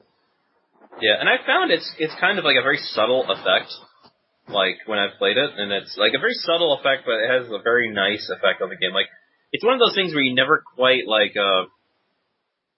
it's like if it does positively swing the game like in a very big way, which it does, if it lives for a while. It's very hard to, quantitatively say, this is what won me the game, just because it's very subtle, you know what I mean? Mm-hmm. And it's just like where it's doing its thing, it's like, nope, there, nope. It's very kind of like a very subtle effect where it just kind of helps smooth your draws out for free. And I've heard people saying, Think Tank isn't very good in Cube, so this card isn't very good. Yeah, Shock sucks, but, he's playing Shock, and, how often you kick Burst Lightning, you're playing it for the overall package, not just for what common base scenario is or whatever. Yeah. I don't know. And there's a lot of double blues. Oh, I don't know. Something going on. Hello? Yeah, Justin, you okay? Yeah. It sounds like a bunch of, shuffling around and stuff. Oh, no, I'm still good. So I got a bunch of stuff hitting the microphone or something coming from somewhere. Actually, I had to check. No, it's good. They're all snoozing. Aw, it's the Phantom Cat. They're done. And the biting my feet. Oh, there you go. And the unblockable thing is pretty it's one of the things that I find in Control things where you can go from like offense or defense to offense and just be able to like turn that switch is very useful in those decks. And right, to be able to actually close the game out. Yeah, and that's kind of why Aetherling is so good. Yeah, and that's what I was going to say. That's one of the things that I really like about Aetherling, because it can go from like stall to just like, okay, game on, just go 8, just like completely just turn on the switch. And that's why I like, OG Elspeth was so good. It could just, go from offense or defense to offense so quickly, where it's something like what's that? The new Sorin, like, wasn't able to as much. It's still a very good cube card, but that's probably why it never, its impact in standard wasn't that high, is because it couldn't turn around that quickly. You know what I mean? Mm-hmm. Yeah. I don't know. I like Thassa. It's pretty solid. And I think most of the value comes from the abilities, because I'm having a hard time imagining where you're going to have enough. Blue is not a very permanent based color. I'm having trouble imagining very many scenarios where you just have Devotion 5. I had it happen once, and that was when Riftwing Cloudskate unsuspended, and I had like a Planewalker out, like a Jace or a Tamiyo or something. Like, oh, this guy's a 5/5 now. Whee! No, it's a Frost Titan. Yeah, because I just locked down their board, and it's like, bounce this, block that down. Oh, and this guy's a 5/5 too. Sure, get there. So what are your thoughts, Justin? Well, I think this card is certainly a lot closer than the white one. I think all of its parts, the fact that it costs 3 mana, and you can just easily just jam it on turn 3, and it's always going to be relevant every turn after that. I think Scry 1, like you guys were saying, is really deceptively powerful. When you know that you can count on it without very much resistance from your opponent of them removing this permanent, which is almost impossible to do. I think you really have to like O-ring it. Yeah, it's either O-ring or Karn. I think that's like it's like O-ring, Karn, Detention Sphere, bounce it, I guess, which that seems like an incredibly losing proposition. Yeah. But those two, those 3 things, and then the unblockable gives it a lot of utility in like blue X decks, like blue green. This guy seems just able to like kind of just like wave your guys. It's almost like a Venser -1 where you can just make all of your guys unblockable, or at least a couple of the big ones. But there are situations where you do have more devotion, and that is when you are playing control magic effects. Yeah. So if you have a control magic and like another blue planeswalker or another blue creature, it's not hard to turn this on with just like 2 other permanents. Well, I don't mean not hard, because I do think all of the devotions are pretty difficult to get to. Once this was spoiled, I think this was the first god like kind of unofficially spoiled. Yes. Yeah. I started checking for how often devotion was activated in games, and a little foreshadowing, but it seemed like green had the most often that devotion was activated, which is obvious because you have mana elves and you're really devoting a lot of permanents to the board. And blue was what? Devoting permanents to the board. Devoting permanents to the board. So and blue outside of like control magic effects was the least, but what I do like a lot about this card is if you have this in play and you cast a control magic to take one of their creatures and you turn this on, you can like end the game really, really quickly. Like it turns it around in a significantly quick time. And I think that it makes it a lot closer to inclusion than most of the other gods. For me, I'm going to try this card. I honestly don't expect it to make it because I think it's just like, that's not going to happen often enough for me to want to keep it in, but I hope I'm wrong on this one also. Yeah, I mean, I dig it. Like I said, it's just for me, it's a try and see card. I think. Yep. It may be helped. I've actually made a recent switch in my cube to try to make blue white a little more interesting. I actually made the under advisement of others and suggestion of others, I've made the Wall of Denial to Plumeveil switch. Yes, I wholeheartedly agree. I think Wall of Denial is a miserable card. And I think it is a better card for the blue-white control deck. sure. I think it's just, I finally had enough of it that it's just not, I think it sucks the fun out of the game almost for both players. Yeah, I totally agree. Bit. It's like you moat a single creature. Right. Yeah. It's just like remove their best blocker basically every turn. When I first saw it spoiled, I was like, hey, isn't this like a 3-mana Maze of Ith? So I got like a foil one really cheap. And as it turns out it is. I'm like, oh, okay. Yeah. I mean, the card's real good in, a deck. And it's very good in a deck. Where, it's all, it's just like boringly unfair in, I don't know the exact way to describe it other than, it's an eye roll card when people play it. To like this card and you're like, yep. You're like, all right, I guess I got to battle through this. And it's, Where like Plumeveil, I think is definitely more interesting because, you're actually, one, you can actually kill other permanents with it, and two, it can actually be killed. So I think it kind of Heaven forbid that you have Thassa in play and one other blue permanent, and then you play Plumeveil to like double Plumeveil them when they attack. Oh, right, just like two of their attackers. Yeah, that probably just wins you the game on the spot. Yeah. Wow. Yeah, that's a nice thought. And being an indestructible creature is also kind of interesting. I never really thought of that till now, but yeah. Yeah, it's tough to fight through. All right. Cool. Any other blue cards that we want to discuss before we move on to, I guess, black? I'm good. No, not really. No. All right, so I guess we can go to the black cards. Going from probably one of the best gods to probably one of the worst ones, Erebros. 3 in a black, 5/7, legendary enchantment creature, god, blah blah blah, indestructible. Your opponent can't gain life. Pay 1 in a black, pay 2 life, draw a card. This seems too expensive.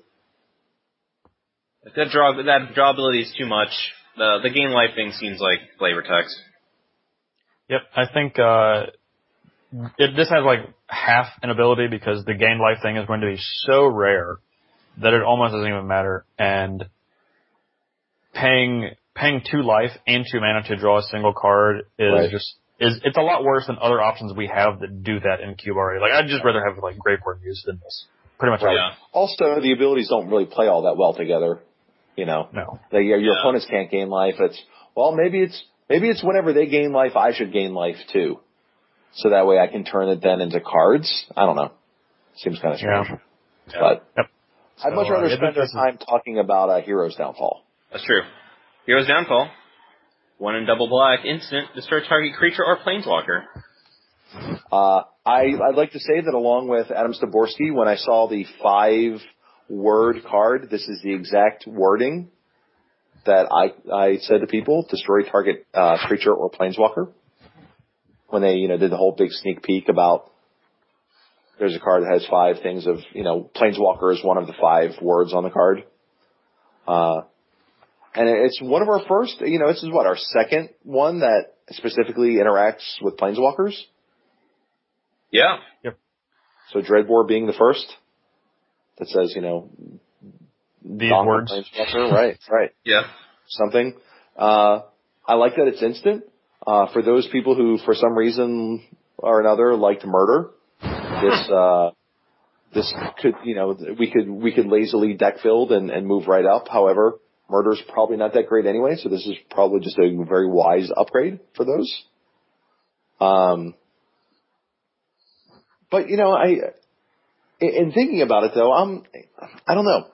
I guess I'm a little unconvinced at the 3 mana removal spell.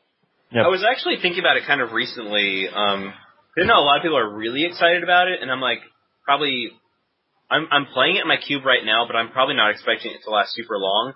The way I think of it is it's kind of like the 3 mana, like Putrefy, Mortify kind of cards, where it's like 3 mana to destroy a creature and do something, like destroy an artifact or destroy an enchantment or whatever. And it feels like this is like the mono black version, where it's just like destroy a target creature or a planeswalker.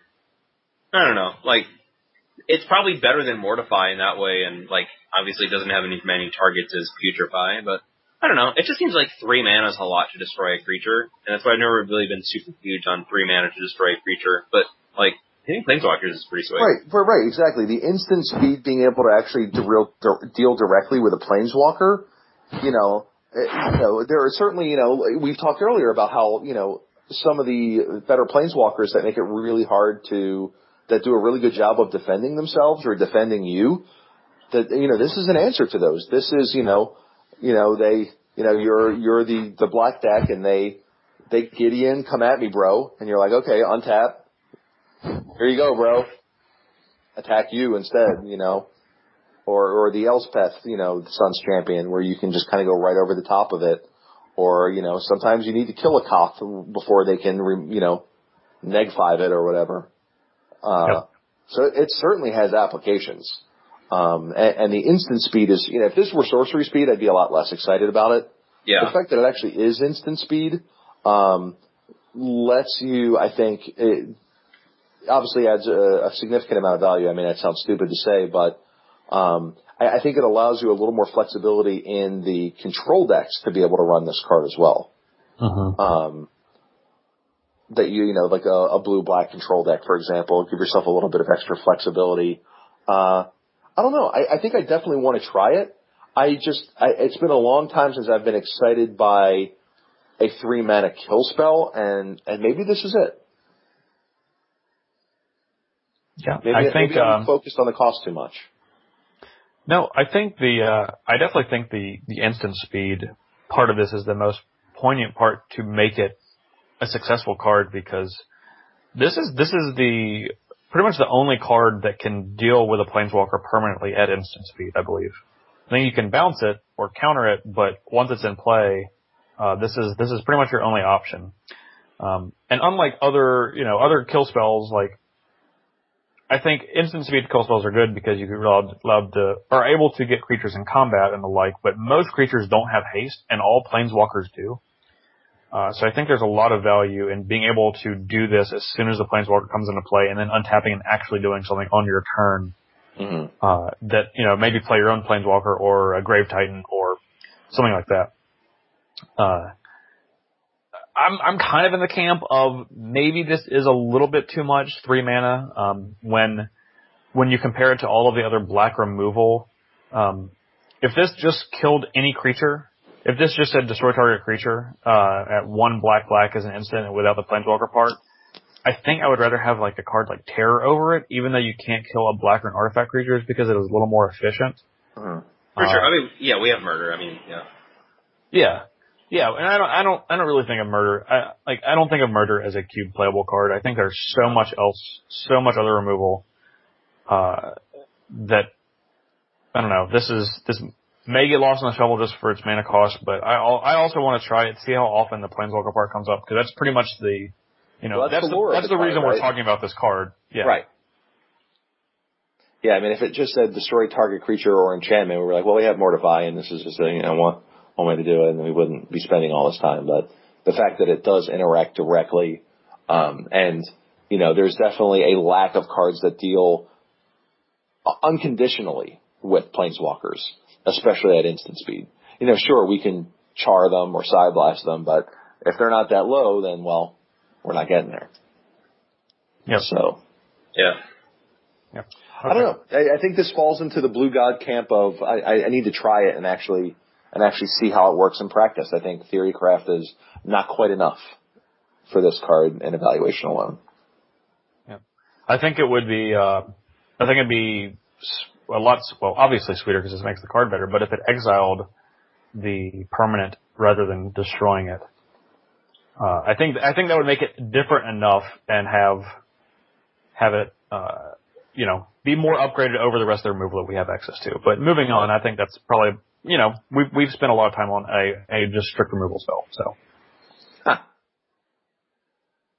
All right. Well, only because, I believe Usman has a boner for Bone Horde. I'm going to mention Night Howler. Night Howler is a 1 black star enchantment creature, so asterisk creature with Bestow. Now, Bestow is another one of the new mechanics. Basically, it says you can pay it for its Bestow cost as an aura, and then if the aura if your target gets removed, it just comes into play as a creature instead. Or if the creature dies, it just winds up becoming a creature afterwards. And this guy, much like the Bone Horde, it's Night Howler and Enchanted Creature get +X, where X is the number of creature cards in all graveyards. So we have a Mortivore / Bone Horde here. Yeah, it just seems a little too conditional for my flavor. It's probably one of the better bestow cards, but it just and the bestow is 4 mana, and the creature itself is 3. So so you can hop on like a creature to give it kind of haste, but seems a little too pricey. Even though I love Bone Horde, I have a boner for Bone Horde. That was Usman's nickname in high school was Boner Horde. Oh, there you go. Hoard them all. Just hoarded all of them. All to himself.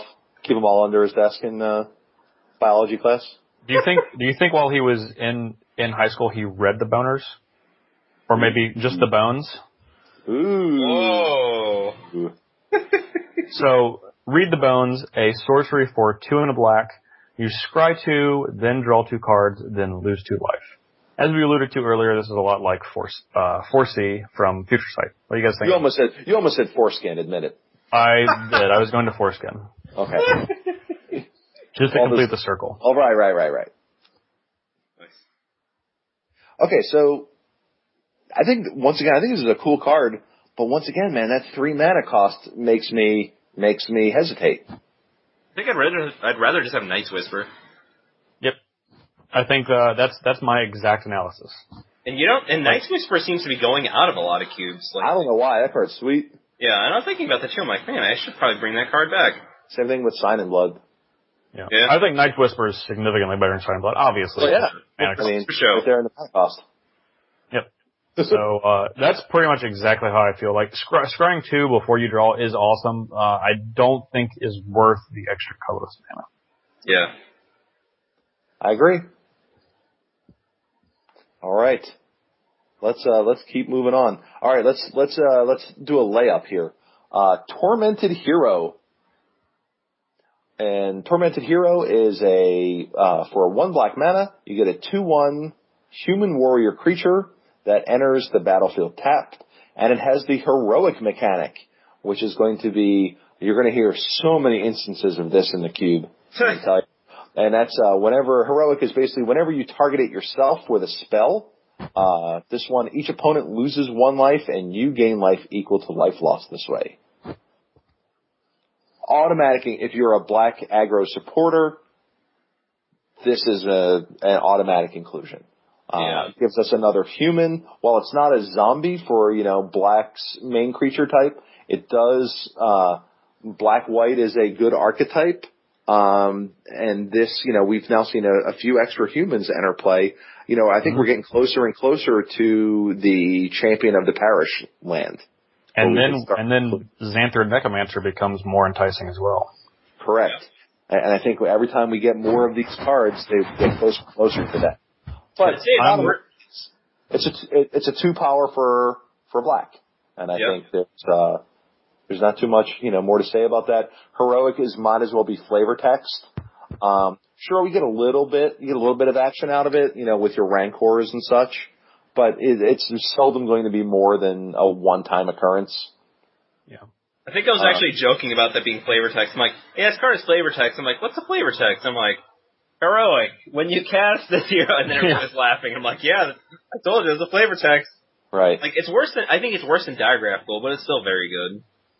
Yeah, I mean, it's probably slightly worse. Yeah, I mean, it's still good. I'm not throwing black aggro under the bus or anything. Like, I still think it's a very, very good card. So, pretty easy, pretty inclusion for me at least. Yep, same. Yep, I totally agree. And to wit about what we were saying about the Champion of the Parish, this is the set where I'm pulling the trigger and adding that and Xanthar Necromancer to my cube because I think there's just now enough to where this can be a viable archetype. Mm-hmm. Yeah, I've been waiting for it, and so now's a good time, you cube people out there. This is a great opportunity to pick up your foil champions of the parish. Oh, because they're rotating out. They're cheap. They're rotating. How much are foils? Who knows? Like $2 to $3 now, probably. Whoa. Yeah, I would imagine. I mean, maybe a little bit more than that, but Yeah, because the regular ones are only like $1. officially out yet, but you know. Yeah. There might as well be. Huh. Wow. The site that you guys write for, StarCityGames.com, currently has them listed at $350 for a foil copy. There you go. Not bad. Not bad. And I'm sure that will continue to decrease. Probably. Yep. I would say once it hits 3, that's probably as low as it's going to go.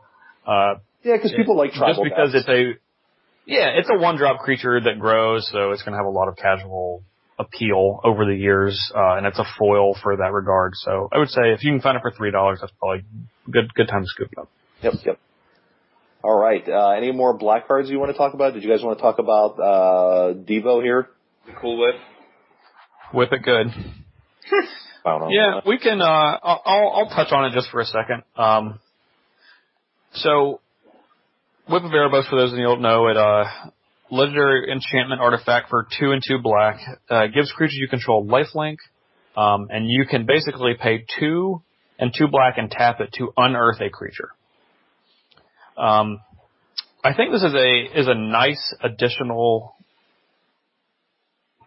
I guess, reanimator type thing. I don't think you play it for the lifelink, even though it's in most scenarios. While it's in play, that is probably going to be more relevant than the second part. However, when you're building your cube, it's tough to look at that as the more powerful ability. So, I think if you have a need for another reanimator thing, just kind of think of this as a diabolic servitude that you can use over and over.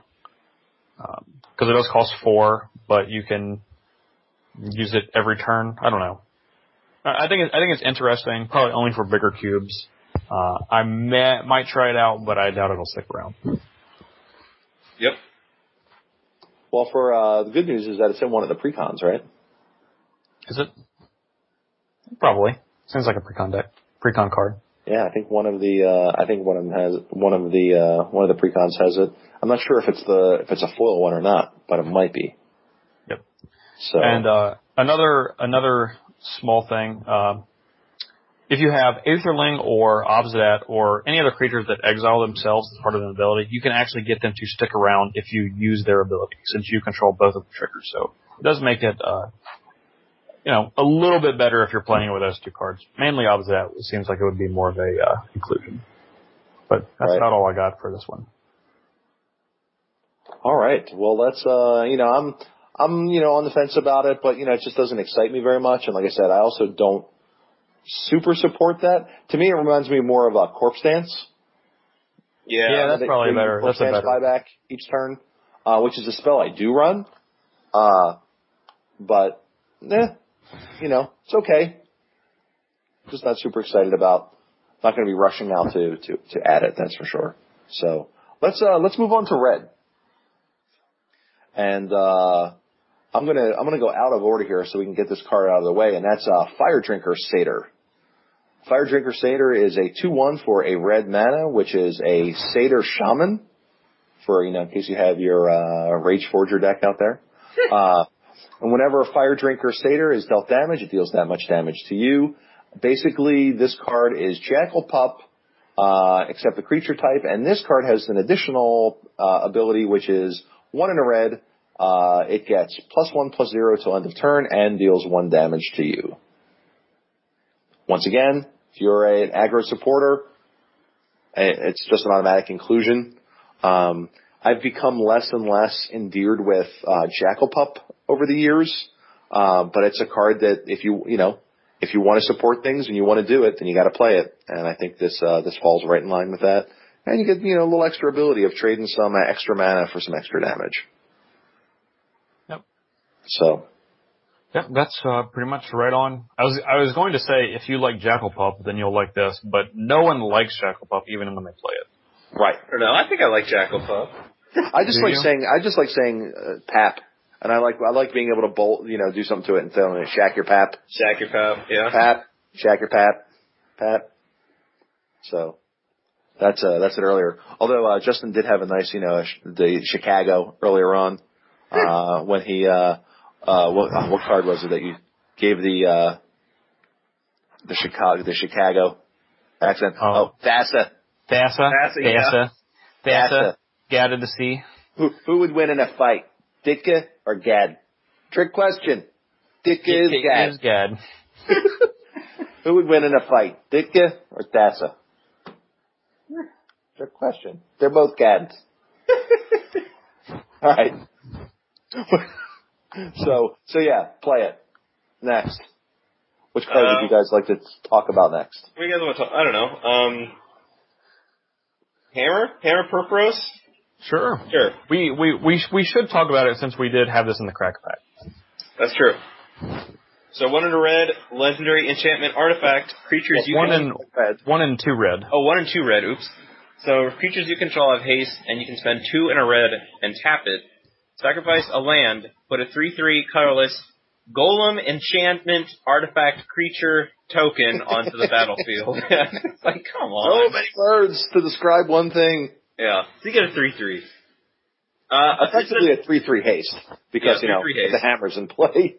I think I like this card. Like, it's obviously not for, like, the, mono red decks where, like, all the 4-drops have haste anyway, but, like, I think it's good in, like, the mid-rangey kind of red decks or like, the kind of decks that don't mind attacking lands, maybe? I don't know. I like it in, like, the big red, kind of like the old Fires decks, where you could just, like, accelerate it and then just, like, spam 5/5s and whatever. And right. I like it, and I like it in, like, the mid-range red-green decks, like the slightly bigger red-green.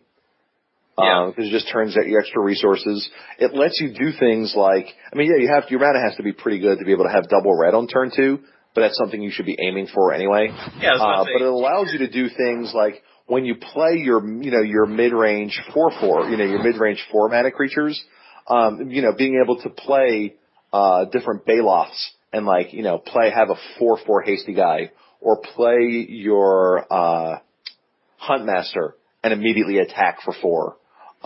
There's lots of things like that it interacts favorably with. The big thing is, one of the big knocks against it is a lot of the, as far as for red cards, a lot of the good 4s and 5s already have haste. So there's a lot of, I don't need that card because it has haste, but I certainly dig the ability tacked onto the end that just lets you trade in extra lands for more pressure. I feel like that might be underrated. Like, I feel like some people tend to, even in more experienced players can get scared of, like, sacrificing resources, but, like, it's a skill that I think people should learn, and I think even, like, people may underestimate the card because they don't necessarily have that skill set developed, at least. I gotta tell you, back in the day, I was considering Wand of the Elements for my cube. Yeah, same here. It's like a blue-red hybrid kind of thing. That card is real good. I remember it in that sealed format or that limited format. That card was virtually unbeatable. Oh, wow. Yeah? Yeah, I can imagine. Jeez. So, I don't know. I dig it, and I'm not particularly impressed with Red's selection of 3-mana spells. So I'm kind of always looking to upgrade just that spot in general. Yeah. But, Justin, I'd like to hear your thoughts on this, too. You guys have, you've covered a lot of the ground on this card, and I'm pretty torn. Like, I'm willing to be talked in either way on this card. When I look at this, I see, like, 4 different cards stapled together as far as effects-wise. We have Fires of Yavimaya, which is the first part. I don't think that's quite good enough for Cube anymore. We have Wand of the Elements, which is the second part, which you said. I don't think that's good. Then we kind of have a little Jinju the Spire's action, since you're sacrificing lands for creatures, because, Jinju requires a land to put it on as well as 2 mana to activate it. So, you're kind of sacrificing one of your land for creatures, but you're able to do it multiple times. I'm not as concerned about the sacrifice a land part as I am that it takes 6 mana to do it the first time.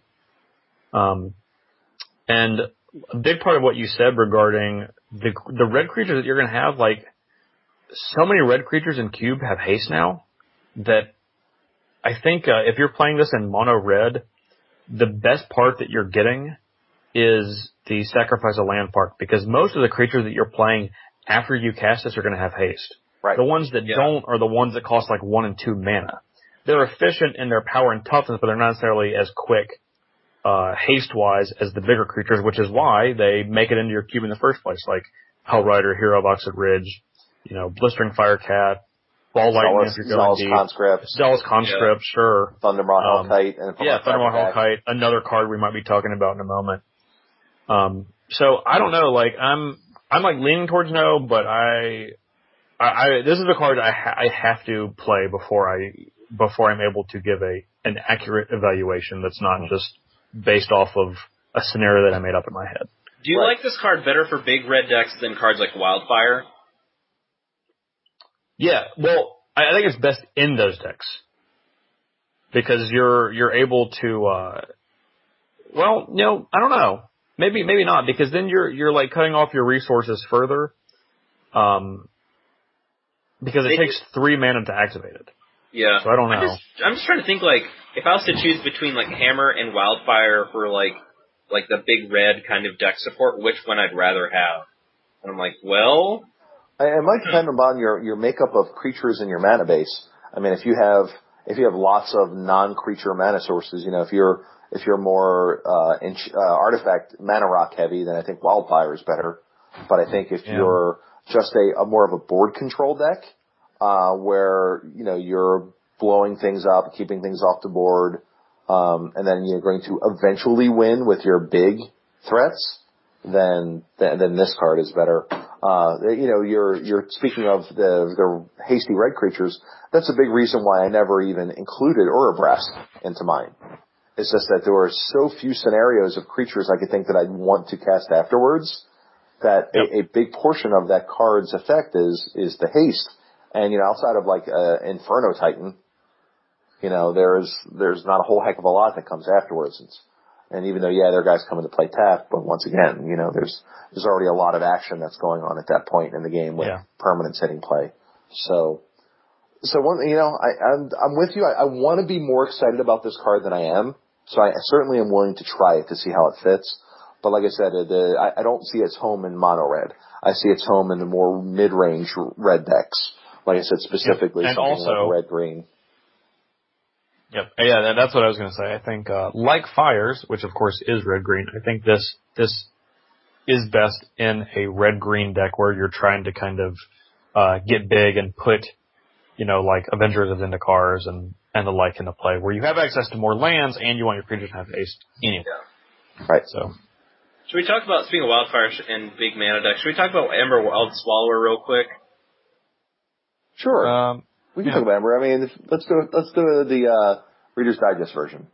2 and 2 red, 4/5 elemental, 7 mana, monstrous 3.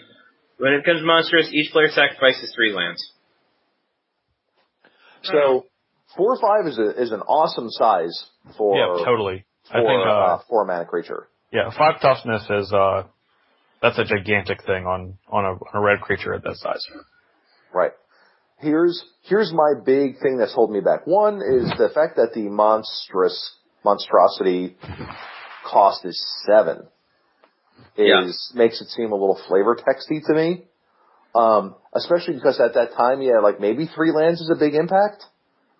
But at that point, I don't know, like how big of an impact is sacrifice 3 lands? Like, I'm sure it's a pretty big one, but I feel like anything your opponent should be able to do something about it by turn 6. If they're ever going to be able to do something about it. Although one nice thing about it is that it puts that pressure on them, like they have to have that by that turn, or you can lock them out. Right. At least in theory. And then the other thing to me is that, I think of all the other red 4-drops and like, wow. I mean, do I like this more than, Hellrider? Well, no. Do I like this more than Hero? No. Do I like this more than Flametongue Kavu? Well, no. Do I like this more than Blistering Firecat? Well, in the right deck, no. So, once again, I think it's a wonderful card for the aforementioned Wildfire deck. And I think if you want that deck to exist, this is certainly a card you could use. Because then what you might do is you might be able to get that secondary tier of, if you have the mana rocks, you may get to 7 mana right around the time they hit 3 lands again, 3-4 lands, and then you're just putting the game away. So Yeah. How often do you guys both support Wildfire in your cubes? I actually took both out recently just because they weren't really doing anything. Yep. And I did the same for mine a little while ago. How about you, Anthony? Well, I was on the verge of taking Wildfire out of my cube. Sorry, my headpiece fell off just for a second there. I'm assuming that's what you're asking Yes, about seeing the deck. I was on the verge of taking it off, and just at the Star City Open this past weekend, a friend of mine drafted a blue-red Wildfire deck, and it was real good. It was very, very good. Had like a number of mana rocks. During one of our games, it was basically a red-blue Planeswalker Wildfire deck. Yeah, that seems pretty sweet. Yeah. So, during one of our games, and I think it had white in it too. One of our games, I had Armageddon, wasn't able to close because of my low creature count. He happened to have like a couple of burn spells in hand to get rid of my creatures when I Geddoned. He picks up Wildfires with, Chandra Firebrand in play. About 3 turns later, has 4 Planeswalkers in play against my 2 lands in play. Has Baby Jace, Chandra Firebrand, and I can't remember what the other 2 were, but a Johnny Vengeant, and maybe Gideon, and goes for the kill, tries attacks with Gideon a second time. Neg-2s his Chandra Firebrand, and Side Blasts me. Oh, jeez. Except that he's at 6, and the one card in my hand that I can cast is Boros Charm. Or he's at 7, or he was at 7 or 8, I think it was. And so basically the second Side Blast kills us both. Nice. And I get the draw. Nice. What happens after that, so we go to a game 4, that was our game 3. We go to game 4, and I go 1 drop, 2 drop, 1 drop, 2 drop, once again, here I am, can't remember the names of cards. Does 2 to everybody during their upkeep. Vortex? And Jam and Vortex, turn 4 Geddon. And he's like, well, that was unexciting after that last one. Yeah. Well, there you go. But seeing that made me keep it in, because that was a real sweet usage of it. What I have done though is I've taken out, Yokel Hops and Obliterate. Yeah. I've decided to leave the Wildfires in for now. Because of how they interact with Planeswalkers, that I think that type of mass destruction deck is one of the, I want red to have another identity besides turning cards sideways on turns 2 through 7, and so that's why it stays in for me, even though I've tried to trim some of the non-played cards, but, that's where I am on it. I've considered it. That's pretty much what I'm getting to with Ember Swallower. I think that's the only deck that I can envision him being effective in is a big red, whether it be mono red, red green with ramp, or red blue with like artifact mana. Mm-hmm. He seems really sweet in those decks. Like it's actually the exact kind of card you want, but I don't see him being drafted ever in any other deck that is not interested in casting Wildfire. And he's certainly worse than Wildfire itself, although he does have 5 toughness, which is pretty sweet with Wildfire if you have both of them. Right. But I don't know. This seems like a card that's just going to be like really sweet when you have it in a very specific deck, and then go 15th for 20 drafts in a row. Right. And I don't know. I never feel like I have room for those type cards. I was going to say, how much room do you have for those cards? And I think that's the thing with me for Wildfire right now is how many slots do I want to how many slots do I want to give for non-aggro red? And I think Ember Swallower is one where it just may end up not being played because of that. Just how many of those effects do we really need? Yeah, and the times that it happens is so far and few between. Right. Yeah. But it's, it's not terrible in the red aggressive decks, though. That's the thing. No, it's not terrible. It's certainly, it's not a 0 in those decks. It's just, how far do you want to, how much room do you have for a card like this? Yeah. And I think it's just going to be on an individual basis. If you're the type of, maybe your cube is the type of cube that runs a bunch of pyroclasm type effects. Runs pyroclasm, things, and pyroclasm, the various ones, the new one that just came out, which is going to be pretty, Anger of the Gods, is that what it's called? Yeah. That's like the Slag Storm. Plane Break-esque. Yep. Slag Storm-esque card, which, we don't have to talk about that because I don't particularly like that kind of card in Cube.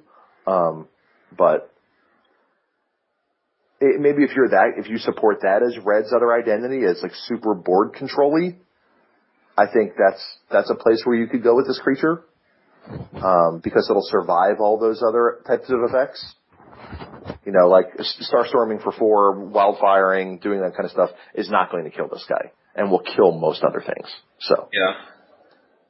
But let's move on. Should we talk about the other level monstrous card, Stormblood Dragon, or should we talk about the other stuff? Real quick, let's mention, we don't need to spend much time on this, but we'd be remiss if we didn't mention Lightning Strike, which is 1 in a red, instant, deals 3 damage to target creature or player.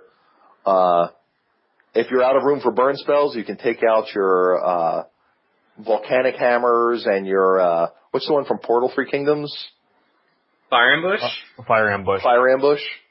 If you're just looking to upgrade, that's certainly a way you can do it. People may say it's like boring, but really just eat your vegetables. There's something to be said for redundancy. Yes. It's like vegetables. Just eat your veggies. Stop complaining. All right. So yeah, let's move on to what I think is another card that we're going to wind up in. There's still a lot of cards to talk about here. But this card I think is certainly very interesting, and that's Purphoros, God of the Forge, which is 3 in a red. This is another God enchantment, legendary thing. This one is a 6/5 indestructible. But whenever another creature enters the battlefield under your control, Purphoros deals 2 damage to each opponent, and 2 in a red. Creatures you control get +1/+0 until end of turn. I have become a huge fan of Gutter Snipe since it's come out. It is often worth quite a few more damage than what it looks like. It's very unassuming when you play it. This card, I feel like, has a lot of that sort of potential, except that it comes in a bad spot in the curve at 4 mana. Yeah. So, and the Orcish Oriflamme ability is certainly non-blank as well. Because even just with 2 creatures, you're getting 2 extra damage for 3 mana, and we would do that all day long. But the dream obviously is turn 4 this guy, turn 5 Siege Gang Commander, take 8. Mm-hmm. Yep. Yeah, that's the literal dream.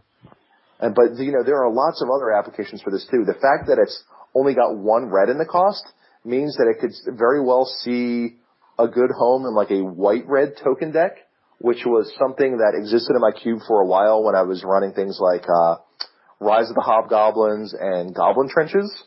I mean, can you imagine this card with Goblin Trenches? Oh, wow. Wow. Sacrifice 5 lands, you die.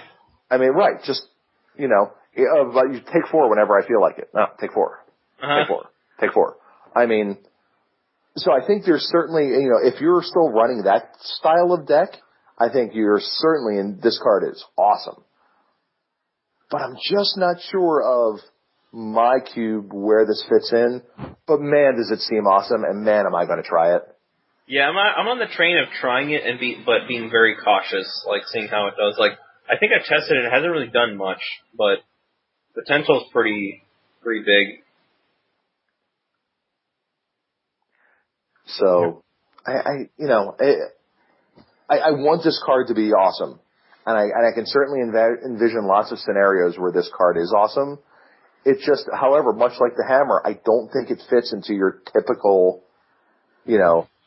attack every turn, play hasty guys, red deck. Yep. I am pretty firmly now. Let me back up a little bit. I run a pretty strong token theme in my cube, and it goes across pretty much every color but blue. White has a really strong token theme. Green does as well. Black I've kind of moved towards I recently put like Marsh Splitter in my cube, and I'm going to be trying Xanther Necromancer and just things that put other tokens into play for redundancy effects and stuff like that. So I know in my cube this guy is going to be awesome because it's really easy to draft him and then draft as many tokens as you possibly can and kill them very, very quickly. Yes. I've also had the ability to play against this card, with and against this card in constructed testing, and play against it in limited. And in constructed, you're able to set up your devotion pretty quickly. And I think if you're able, this is one where if you picked it early, unlike the white one and basically unlike the other gods that we've talked about previously, this one actually has a pretty huge impact on the game because it turns on the clock much quicker than all of the rest of the gods, because all of its abilities are so linear in wanting to kill your opponent as fast as humanly possible. And that is where I see that it fits into red, even though it does have that 4 mana cost, like we were talking about with Hellrider and, other things that have haste. Hero of Oxid Ridge, Blistering Firecat, etc., Kelvin Champion. And it does fail on that effect because it literally does nothing the turn it comes into play. Even if you have the devotion, it's not going to attack. But I think this is a sweet build around me card. And I think for that reason alone, if you have a cube that does support tokens like mine does, I think this is just an extremely powerful card, and the power level alone is enough for me to put in my cube. Mm-hmm. I mean, as I'm sitting here, as you're talking about it too, I used to run a Conqueror's Pledge in my cube. Mm-hmm. I mean, I can't even imagine casting this and take 12. What? Yeah. What? What if what if you have this and you cast Martial Coup? Right. I mean, by the way, wrath all your guys, and you're probably dead next turn when I attack. Hope you have enough blockers to block these 1/1s, or you might just be dead. Period. Well, they might not be 1/1s because you're probably going to have mana to pump them too. Correct. Yeah. Yeah. So I mean, like I said, I want this card to be awesome, and I envision lots of ways that it is awesome. And it's just that I think a lot of people are much like the Hammer, stuck on how is this in mono red? And I think it's not as great. But however, there are lots of scenarios.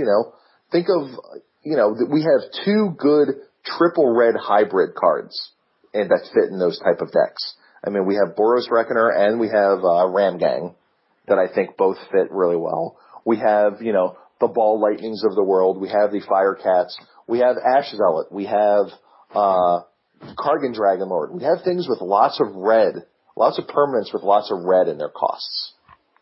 And so I don't think, unlike a lot of the other gods where I don't really see them ever attacking, I think this one could very easily attack, but I don't even think you necessarily need to, because I think the rest of it provides enough value. I just want to see, my big concern is kind of where it fits in the curve and how much value we can get after that. But I feel better about this card than I do, post playing, of its post play value than like Orabrask or his Hammer even. Yeah. So. Yeah, I agree. I agree totally. Cool. So yeah, this is a neat card. And once again, we're getting a lot, unfortunately for those of us who, trade for our cards and do stuff like that, once again, we're getting a lot of mythics that. Yeah. Especially when you want shiny ones. Speaking of mythics. A lot of cards that need some play, so. Speaking of which, is this one mythic too? Yeah, it's a mythic. Oh, it's mythic. Oh, I figured. All right, Senior Justin, all yours. Right. So, Storm Breath Dragon. A 4/4 flying dragon with haste and protection from white for 3 and 2 red. And it has monstrosity of 7. Also haste. Monstrosity 3. So you put 3+1/+1 counters on when you activate it, and when you activate its monstrosity ability, it sudden impacts each opponent. So it deals damage equal to the number of cards in their hand. Also, it has haste. I don't know if you said that, but And haste, yes. So this is pretty close to Thundermaw Hellkite. I think it's a little bit worse because 4/4 is a lot smaller than 5/5. But I think protection from white is not an irrelevant ability. And this really just beats the shit out of white decks. Obviously because it has protection from white, but it really puts you on exclusively Wrath, because even with, if you're trying to fight it with other creatures, it makes it real tough with its monstrosity ability, which you're going to be able to activate 2 turns afterwards in most cases, unless you're playing this at the very top end of your curve. So in short, I do like this card. I'll probably try it. I don't think it's like a slam dunk, just because it is a 5-drop, but it seems pretty sweet. It kind of just depends on how often it becomes monstrous, and I think that's probably a reasonable chance to happen every third time you play it, I guess. Sure. yeah. Yeah, I'm not really sure what quite to add on top of that. Obviously, Hellkite has become a staple all around. It's even seen some older format play as well, and come to like it a lot. And this is a very similar type of flavor.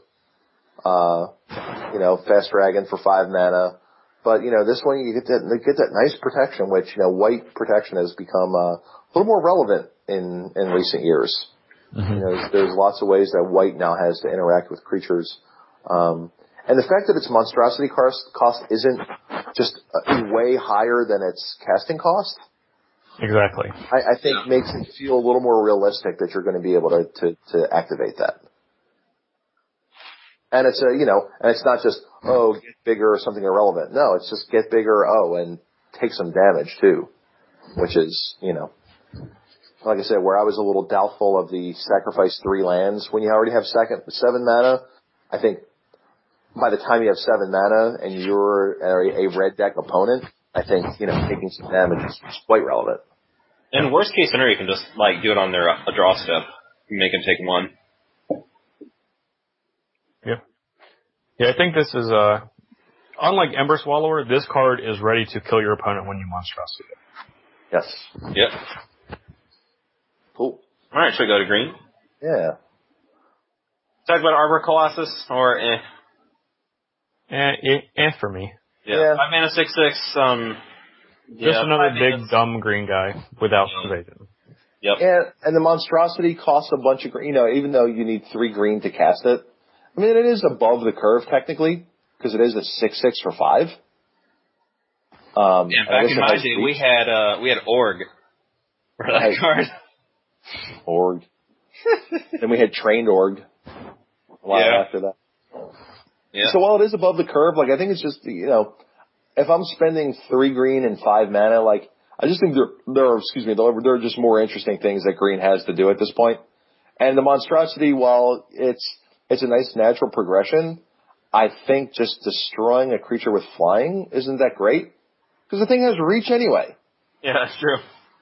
I mean, it's in flavor or not, but Shrug. So I mean, it's going to be it's going to be a 9/9. Do we really need to blow up a flyer that's going to stop it? Yeah. I'm going to attack. I'm going to race you, or you can't.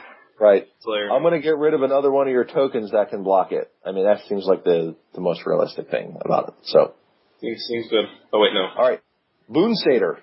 Yeah, so Boon Satyr is a 1 green for a 4/2 flash satyr that has a bestow cost of 3 green. So it can be a 5 mana +4/+2 that'll become a creature, or it's just a 3 mana 4/2 with flash. I have only recently discovered, it's been in my cube for a while, I've only started to really find the value in the one from Avacyn Restored. Which one? The Flash one. Wolfear Avenger. Wolfear Avenger. That's only recently started to see some serious play in mine. Oh, I love that guy.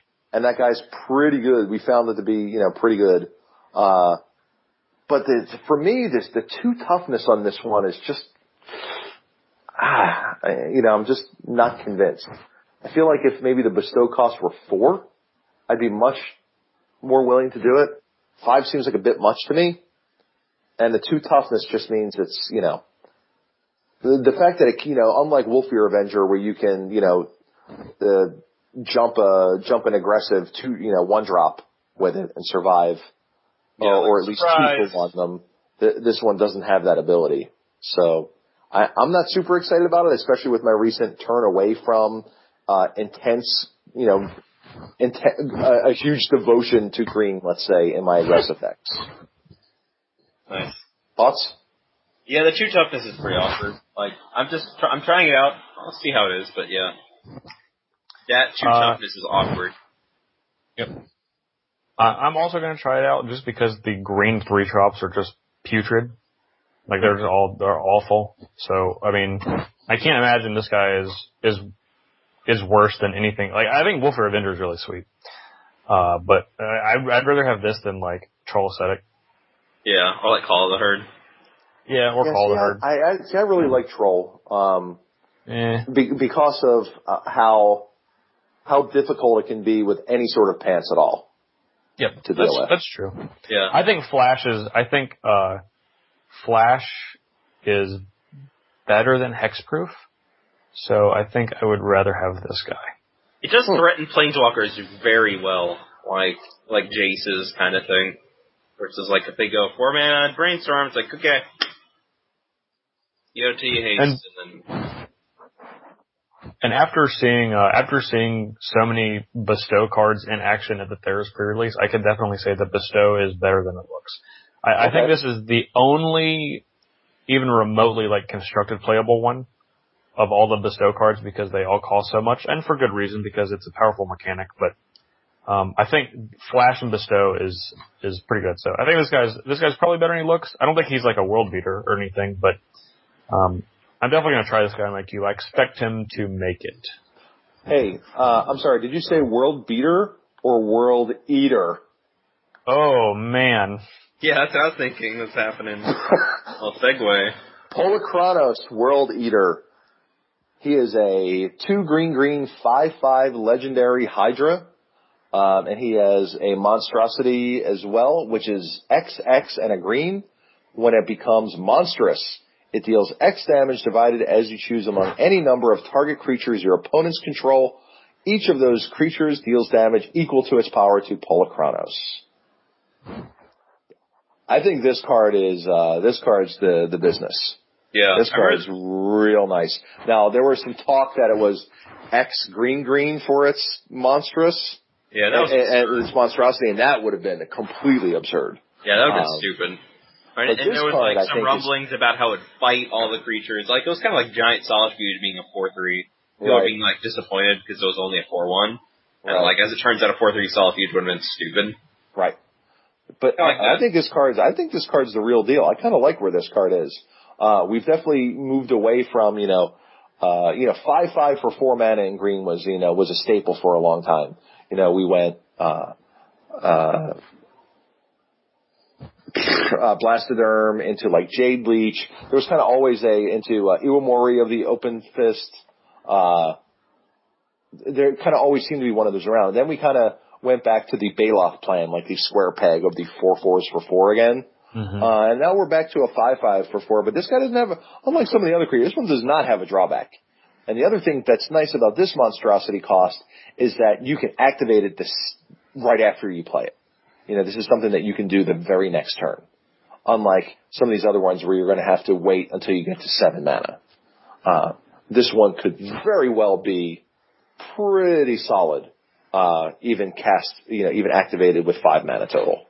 So. Yeah, I'm a big fan. And it blows up the further you go, It's also nice even as a onboard trick even. It's like, okay, you want to equip something? All right. I mean, or late game, this is one of your late game draws and you're like, well, are you going to let me untap with this thing? Yeah. And it plays well too. I like the fact that, the mechanic on this one's well designed and that, it's getting bigger so you can deal damage to more creatures, but it's also bigger so it can take the beating from the other creatures better. Yeah. So I kind of like the way that works. I'm definitely including this one and I'm going to try it out and see what happens. Yep. But it definitely seems cubable to me. So you know how the last time I guess the first time I was on the podcast, we talked about Deadbridge Goliath. Yeah. And how I just couldn't stand that card. Uh-huh. Well, this is the opposite. I really like this guy. Trick. Yeah. 5/5 for 4 that has an ability that is relevant, unlike Deadbridge Goliath. Deadbeat Goliath. Deadbeat Goliath. Yeah. He's pretty lame. This guy, on the other hand, the fact that you can, I think this is the best card to activate Monstrous at instant speed, because I think this might be the only one that that affects your opponent's board from any position. Because something like Arbor Colossus, obviously insane if they have a flyer, but otherwise it just makes them a big guy. Yeah, or Ember Swallower. Yeah, Ember Swallower gets good, but it's not going to affect their board if they already have stuff in play. And it looks like most of the Monstrous guys are like that. This guy is not. If you're ever able to get 2 creatures, so if you monstrous this for X equals 3 or X equals 4, even though the creatures are going to be bigger, most likely, he's going to be like an 8/8 or a 9/9 and probably be able to take the hit. And outside of that, he's pretty impossible to deal with from a combat point of view. Unless they have Death Touch, good luck. Yeah. Well, yeah, especially pre-monstrous. Yeah. I mean, how are you going to block this guy and have it come out in your favor? Yep. No, it's impossible. It's impossible. This is the type of big, beefy, dumb green creature that I want. That looks dumb, but it's actually very smart. Yeah. Yeah. I like it. I dig it. Yep. I dig I'm it going to for give sure. it a shot for sure. Yeah, same. And I like the fact that you can get one fairly on the cheap too. Nice shiny one. Nice. It's true. Even though the actual art is much sweeter than the Dual Decks art, which makes me sad because they're going to be much more difficult to get to, like a foil Theros Polychronos. Mm-hmm. Those pretty sweet. Saw one of those over the weekend. Nice. Yeah, I've seen lots of stories of friends of mine with foil planeswalkers from the weekend too. So. Yeah, saw a foil Elspeth. That was one of the most beautiful foil planeswalkers I've ever seen. Nice. Oh, I can imagine. It is really incredible looking. Looking forward to trying to obtain one of those. Oh wait, no, I'm not. Hey, do we? There are certainly a couple of the green cards I want to talk about, and I guess we can just start with those. I want to talk about Sylvan Caryatid. Yeah, that's what I was going to talk about. I feel like this could possibly be the best card in Constructed. Yeah. From the set. Best non-reprint card. Yes. Yeah. But basically, it's a 1 in a green for a 0/3 Defender Hexproof. So those of you who remember Utopia Tree, this card is a 0/3 with Hexproof instead of a 0/2. And you can tap it just like the tree. Tap it for 1 mana of any color. It kind of reminds me of this card is where I want to be. Instead of playing 1/3s in blue, this is the kind of card that I want to play to defend against the aggressive creatures. Yeah. This is something that they're not going to be able to burn it out afterwards. It's going to absorb some damage instead of hitting you, and then at that point forward, you get to make a decision of whether you want defense or you want the ramping out of it, ramping/fixing. And I think it's a neat design. I think it's a cool card. I've never been huge on cards like Rampant Growth and Farseek in Cube. They just seem kind of low impact, and the whole Signet thing. People are like, Signets make Rampant Growth and whatever look bad. I'm just or don't play Signets because they're bad. I'm like, why don't you just cut Rampant Growth and Farseek because they're bad cards or something, just to make it overly simplistic. But I think this is a card that I compares very, very, very, very favorably to a Rampant Growth or a Farseek, where instead of getting something that taps for red green or something or whatever, it just taps for anything and it blocks. The only way you can kill it is like a Wrath or an Edict, and so I'm very happy with that card. It's been pretty solid so far. Yeah, my only contention with the point that you just made is that with a Rampant Growth or a Farseek, I can untap and cast Wrath of God and not lose my mana. Yeah. Yeah. I mean, I think that's the one thing that's holding this card, that may hold this card back, is the Anger of the Gods card. Because you can't really, playing them both in the same deck is going to be a little awk. Is that card gonna be a thing in Standard? I mean, it's I think it will the be. first few months, at least, because Okay. everyone's going to be building Boros decks. I mean, wouldn't you? The cards are there for very, very fast clock Boros decks. Yeah. And a lot of red and a lot of Sphinx's Revelations. Yep.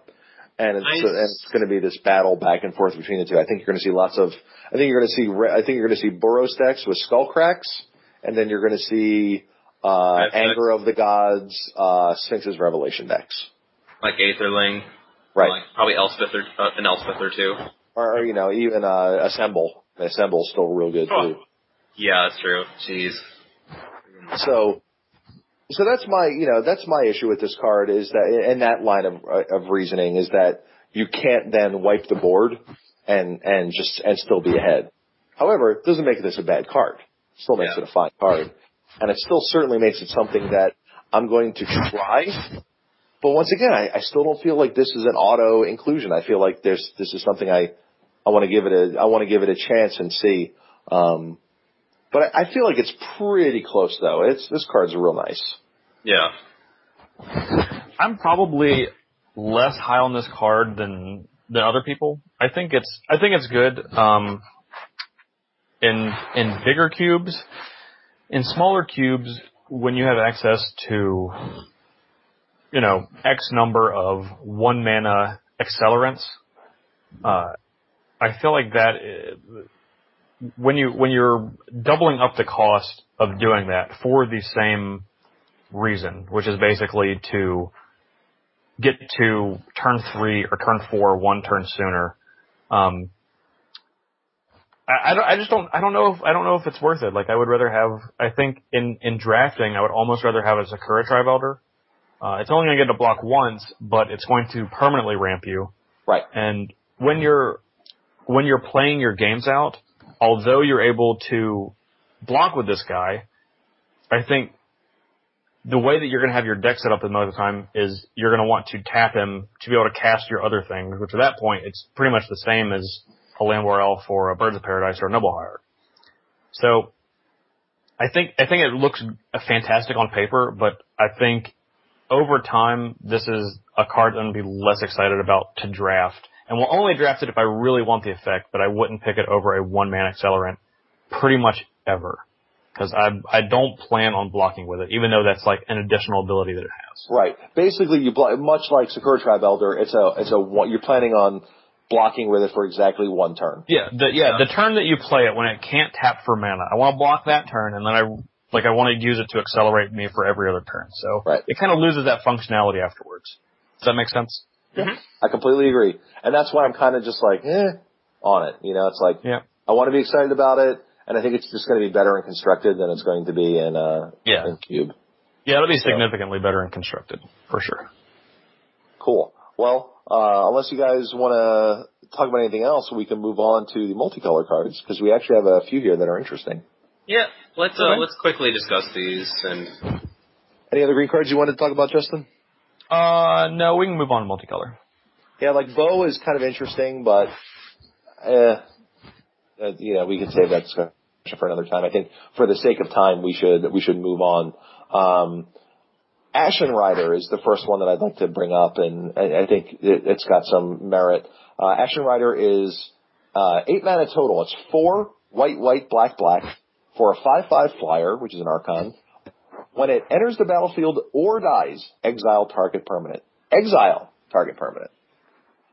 Nice. So, previously we've had Angel of Despair, right, which is 7 mana, and only same stats, only kill something when it comes into play, and it's destroy, not exile. Mm-hmm. I think this card is real interesting. I think, however, I can't see myself actually casting this card very much. 8 mana is an awful lot.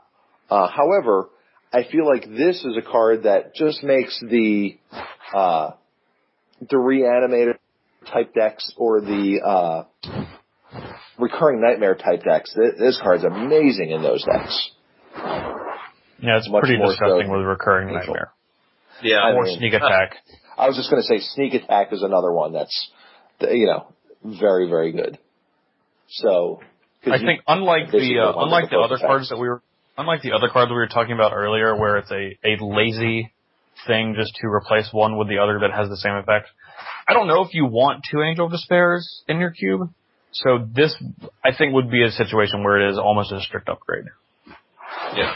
I don't know if I think it's a strict upgrade, but it's a pretty big upgrade. Yeah. Yeah, well, not strict upgrade, but I don't know how much the difference between 7 and 8 mana is either. If you have a lot of, if you're a big mana deck, I don't know what the difference between, I don't think the difference between 7 and 8 is very much. If you're planning on having 7, you should probably be able to plan on having 8. And most of the time, you're not casting this card regardless, though. Yeah. So I kind of dig it. I think this is going to be a big casual card. Oh, yeah. Oh, yeah. So, I feel like this is a card that could, spike long term. Luckily, it's not an angel, so we removed those people from the equation of usurping all the copies of this card. But unfortunately, the art looks really badass, and it's a mythic. Yeah, the art is pretty sweet. So yeah, I think this one. If you're a big Reanimator supporter, Sneak Attack supporter, I think this is a place where a card you should definitely be looking into to help support those and give you more fun things to do. So. Yep. All right. What else do we have on the gold slate?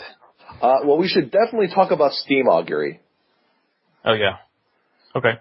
So Steam Augury, for those that don't know, it is a instant for 2, 1 blue, 1 red. Reveal the top 5 cards of your library and separate them into 2 piles. An opponent chooses one of those piles. You put that one into your hand and the rest into your graveyard. So it's kind of a mix between Fact or Fiction and Gifts Ungiven. Right, it's that role. It's a role reversal of Fact or Fiction. Yes. Yeah. Still think it's very good. Yep. I like Fact or Fiction a lot. I'll probably like this a lot, and I'm definitely going to include it. Same. And especially in a weak 2-color combination. Yes. Probably the weakest 2-color combination. And this seems like an automatic inclusion. Because, and this card's always going to get you value, while it's not, this is not a card you want to be casting if you need a specific card. However, you are always going to wind up with value off of this, and there's still plenty of opportunities for your opponent to give you the wrong pile. Yeah. But, you're almost always going to 3-2 split. There will be amusing times where you'll try for the head game 4-1. You might get it. Yeah. And depending on what you want, like you might be able to fool your opponent into doing exactly what you want them to do. But yeah, I think this is just a nice, cool card. It's got interactions. It's got good value out of it. It's in a weak color combination. It's a fixed Fact or Fiction, and it's still very good. So, yep. I think one of the sweetest things about this card is this goes into most blue-red decks that I've seen. Like, this is the exact card they want. Or like a Grixis deck, this is the exact card they want. Especially when you have a Reanimator theme as well. So, yeah, 2 thumbs up all around on this one for me. Yep. Yeah, the Grixis Reanimator deck this card's real nice. Real nice. All right, we should also talk about at least talk about the green-red Planeswalker. Yes. Yeah, Xenagos. So before we get into it, the first time I saw this card, Usman, you'll like this, I thought he was giving the metal hand symbol. That's what I thought too. I'm like, damn, they're finally starting to recognize metal and whatever. And I was like, oh. I was like, yeah, the first time I saw it, that's what I thought he was doing. It's kind of like when I first time I saw Ralzarek, I thought he was giving the double thumbs up. Oh yeah. Nice. Yeah, this guy's pretty good. Like, well, let's actually say what he does. So Xenagos, he's a 2 red-green for a loyalty 3 Planeswalker, +1. Add X mana in any combination of red and or green to your mana pool, where X is the number of creatures you control. 0 loyalty, put a 2/2 red and green satyr creature token with haste onto the battlefield. And -6, exile the top 7 cards of your library. You may put any number of creature and or land cards among them onto the battlefield. So, in my evaluation, does this help protect itself? Well, you can either make creatures or you can make mana to cast more creatures. Is it a game-winning ultimate? Well, maybe. It should be close if you built your deck correctly. Yeah. It should be close, especially at that point in the game where you can get that far. And if you're that big red-green, if you're that red-green ramp deck where this card's going to be real sweet, it's close. And are they synergistic? I mean, absolutely. I mean, the 0 plays. The first 2 abilities do play very well together, I think. So I do wonder if this is going to be like a one planeswalker, like a planeswalker one with one ability. It's like 0 all the time. But who cares? Even in that worst case, 0. Yeah, just spam it, just like haste, and it's like even if that's the case, it just seems ridiculous. Like exponential growth of going from like I can make it exponential, but 2, 4, 6, 8, 10 power. Like okay. As ace, and it threatens other planeswalkers. Well, and the nice thing, the other nice thing too is that, I don't know if you guys never played Versus System, but there was I don't know if you did or not, but there was a tribal ability of the Kree, and what they let you do was every time you played one, the next one you played was 1 mana cheaper, effectively. Oh. So what you could do is you could backwards play them. You could play. Basically play like a 4 mana guy, then a 3 mana guy, then a 2 mana guy, and then a 1 mana guy. And you can wind up, as you tick them down, because each one you play makes them cheaper. Mm-hmm. So you can kind of tick them backwards. And I feel like this feels like that kind of thing too, where you could play them, plus 1 on them, and then, play your 2-drop or 3-drop. And so, even though you've underdropped for the turn, you're left with a planeswalker in play. Yep. And I think that's a reasonable play as well, in addition to just, not being embarrassing when you play them on turn 4 in an aggressive deck, because at least you're still attacking for 2. Yeah, I think all of these abilities are exactly what all red-green decks want to do. I think it really just comes down to that. Like, you want to be attacking with haste creatures, you want to be making more mana, and you want to be putting more creatures into play. Right. This does all of those things. Yeah. Do you want to talk about Ashiok, the mill guy, or I don't think the card is good remotely. So. All right. I guess I could elaborate a little bit. Cannot protect itself very easily. I know you can do the minus ability, but it's best against a control deck. This is not a card you would want to main deck because it's either easily ignorable or easily killable, and those are 2 things that I do not like in Planeswalkers. It's true. So that pretty much kills it for me. All right, and Scrylands, like they seem okay. Like I would. Oh, sorry. Go ahead. No, I was just gonna say I would 99% of the time I would rather just have my lands come into play untapped. I think I like if there's a blue-red one, I would consider it, but it seems okay. They seem okay, but yeah, I think if you have a bigger cube and you have a lot of lands, they're probably fine. Like they're powerful, but they're not going to be, like I can think of 6 other cycles of lands I'd rather have before these. Yeah, I think these cards are going to be constructed all-stars. I think people are actually kind of undervaluing these for standard moving forward. I feel like these are cards that I want to go out and trade for as many as possible at the current, whatever they are, $6, $7. Yeah, I don't think their price is going to last very long. Come like the first 2 constructed events, I think the gig's going to be up pretty soon. Yep. And that's one of those things where, as I'm building decks and talking to people, it's like, I want to build decks that I can jam the most amount of these in as possible. Yep. Scry1 is just so difficult. Deceptively powerful, Exactly. That's exactly what I was going to say. And it's so hard to evaluate because you don't until you are able to see it in action multiple times, you just can't look at a card and see how much Scry1 means on it. Yeah. Yeah, I know. Whenever it's been a while since I've been able to scry a bunch, but I was playing the red black burn deck in Modern, and every time I cast Magma Jet, it's just like the best feeling. Yeah. It's like, oh man, look at these cards. These cards are terrible. See ya. And boom, boom. And like any sort of advantage like that is going to be sweet. Unfortunately, the red white one will fit very nicely into the red white blue control decks. You know that the Sphinx's Revelation, Anger of the Gods decks will fit perfectly, and but not so much in the aggressive builds because you want to be drinking some fire most likely on most of your turn ones. Yep. Yeah. Although in the blue, white, red control decks, they're going to be less wanting to play because it's not a mountain for Change of the Rocks. Oh, right. That is true. However, kind of hard to, pass it up because I think that's the only one you get in that 3-color combination, right? It is. Yeah, the other two are going to be in the next set or over the next 2 sets, I guess. So you know what I was wondering? Just one of those things. If this is truly going to be a full 10 cycle, or if half of it's going to be one and half of it's going to be the other, because I noticed that these are Scry 1.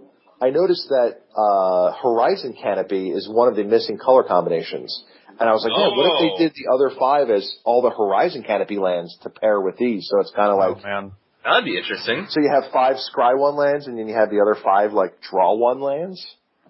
I gotta think that it's gonna still be the Scrylands because the Horizon Canopy cycle will be so much more powerful than these, like dramatically more powerful. Yeah. I just one of those random thoughts. That would be sweet though. That would definitely be sweet though. Oh yeah, for sure. Yeah. So, just one of those things. So. Yep. Alright, well, I mean, unless you guys have any other cards to talk about, I think that about does it. Yeah, I think that's pretty much it. Yep. So, I think a real interesting set. I think more than any other set recently, it has a bunch of maybes. And they're exciting maybes, like, we might be able to have, huge archetype supporting cards. Or we might have huge, things that create an archetype on their own that maybe we didn't support beforehand. And I think this set has a lot of those, and I think it's exciting that we have a lot of maybes that we get to try out. We get to try out these new toys first. Often, a lot of times, these sets are very clear cut on whether cards are in or whether they're out. So I think it's exciting to have a bunch of opportunities to figure things out on your own. And I think other people's cubes being individualistic will bear that out as well. Certainly, there are all these reprint-esque type cards that are just going to fit right into most, but I think there's a lot of individuality to be gained from this set as far as people's cubes go, and I think that's exciting. Yep. Yeah. I think that pretty much sums it up. All right. Well, cool. Why don't you guys go ahead and give some plugs, and we'll wrap this puppy up. Justin, would you like to go first as the... I will lead. Okay. Thank you. You can find me on Twitter at jparnell1, which is J, my last name, followed by a 1. To be honest, I try to be active. I have so little time to actually just have access to Twitter and have any conversation, so I'm pretty infrequent. I reply to more tweets than I send out. So if you follow other Cube guys like these two, or any number of other people that talk about Cube on Twitter, you're going to get more value out of following that. You can also find me on StarCityGames.com, where I switch every other week talking about Cube with Usman over there. I think we do a pretty good job between the two of us covering all kinds of different stuff. So if you haven't seen any of our articles, I would encourage you to check those out. Hear, hear. And I write every other week on Star City, and my Twitter name is Usman the Rad, and I talk about Cube stuff. Yeah, sure. And the blog? Oh yeah, blog, which I probably should update more. I seem to say that a lot. I'd rather be cubing.wordpress.com. It has links to my Cube Tutor cube lists on there, my Pauper and my regular cube. I'll probably post an updated list with the Theros editions, which, are never quite set in stone, but I think I'm pretty happy with the changes for right now, so probably post that list. I'll probably post on the blog, hey, it's updated, and hey, crack a pack. So, yeah. Yep. All right. And you can find me on Twitter at Antney42, ANTKNEE42. I also write for legitmtg.com. My Cube articles are over there. Hopefully, I'm in the middle of writing a bunch of different ones. I'm sure you'll start seeing some Theros reviews go up, and I'm about to continue my modern Cube building project here real soon. So keep an eye out for that. And I guess that's about it. You can reach us at mtgthethirdpower@gmail.com. We keep threatening our own Twitter account as well. It's bookmarked and reserved, and I have the name, and just haven't started posting from it yet. But thank you very much, Justin, for coming in and helping us out again. It's always great to talk to you and get another great perspective. So thanks, man. Yeah, thank you. Yeah, I appreciate you guys having me on. I love being on the show, so whenever you want, I'm always excited to come back. Awesome. Well, we'll try to see if we can get another one in here before the next set comes out. Yeah. I think we burned ourselves out there with that 4-hour marathon we did last time. So. Oh, jeez, yeah. Yeah, I think we were able to trim it down by like an hour today. So yeah. I think that sounds seems about right. So hopefully it'll be a little more digestible for those of you who don't like long podcasts for some reason. But hopefully give you enough stuff to listen and enjoy. And it's always easier when we have great guests like Justin around. So well, thanks, guys. Yeah, thank you. All right, cool, man. Well, I guess there's only one thing left to do, huh? That's correct. Rock over London, rock on Chicago. Theros, stand among heroes. See you guys next time. Thanks for listening. See ya. Peace.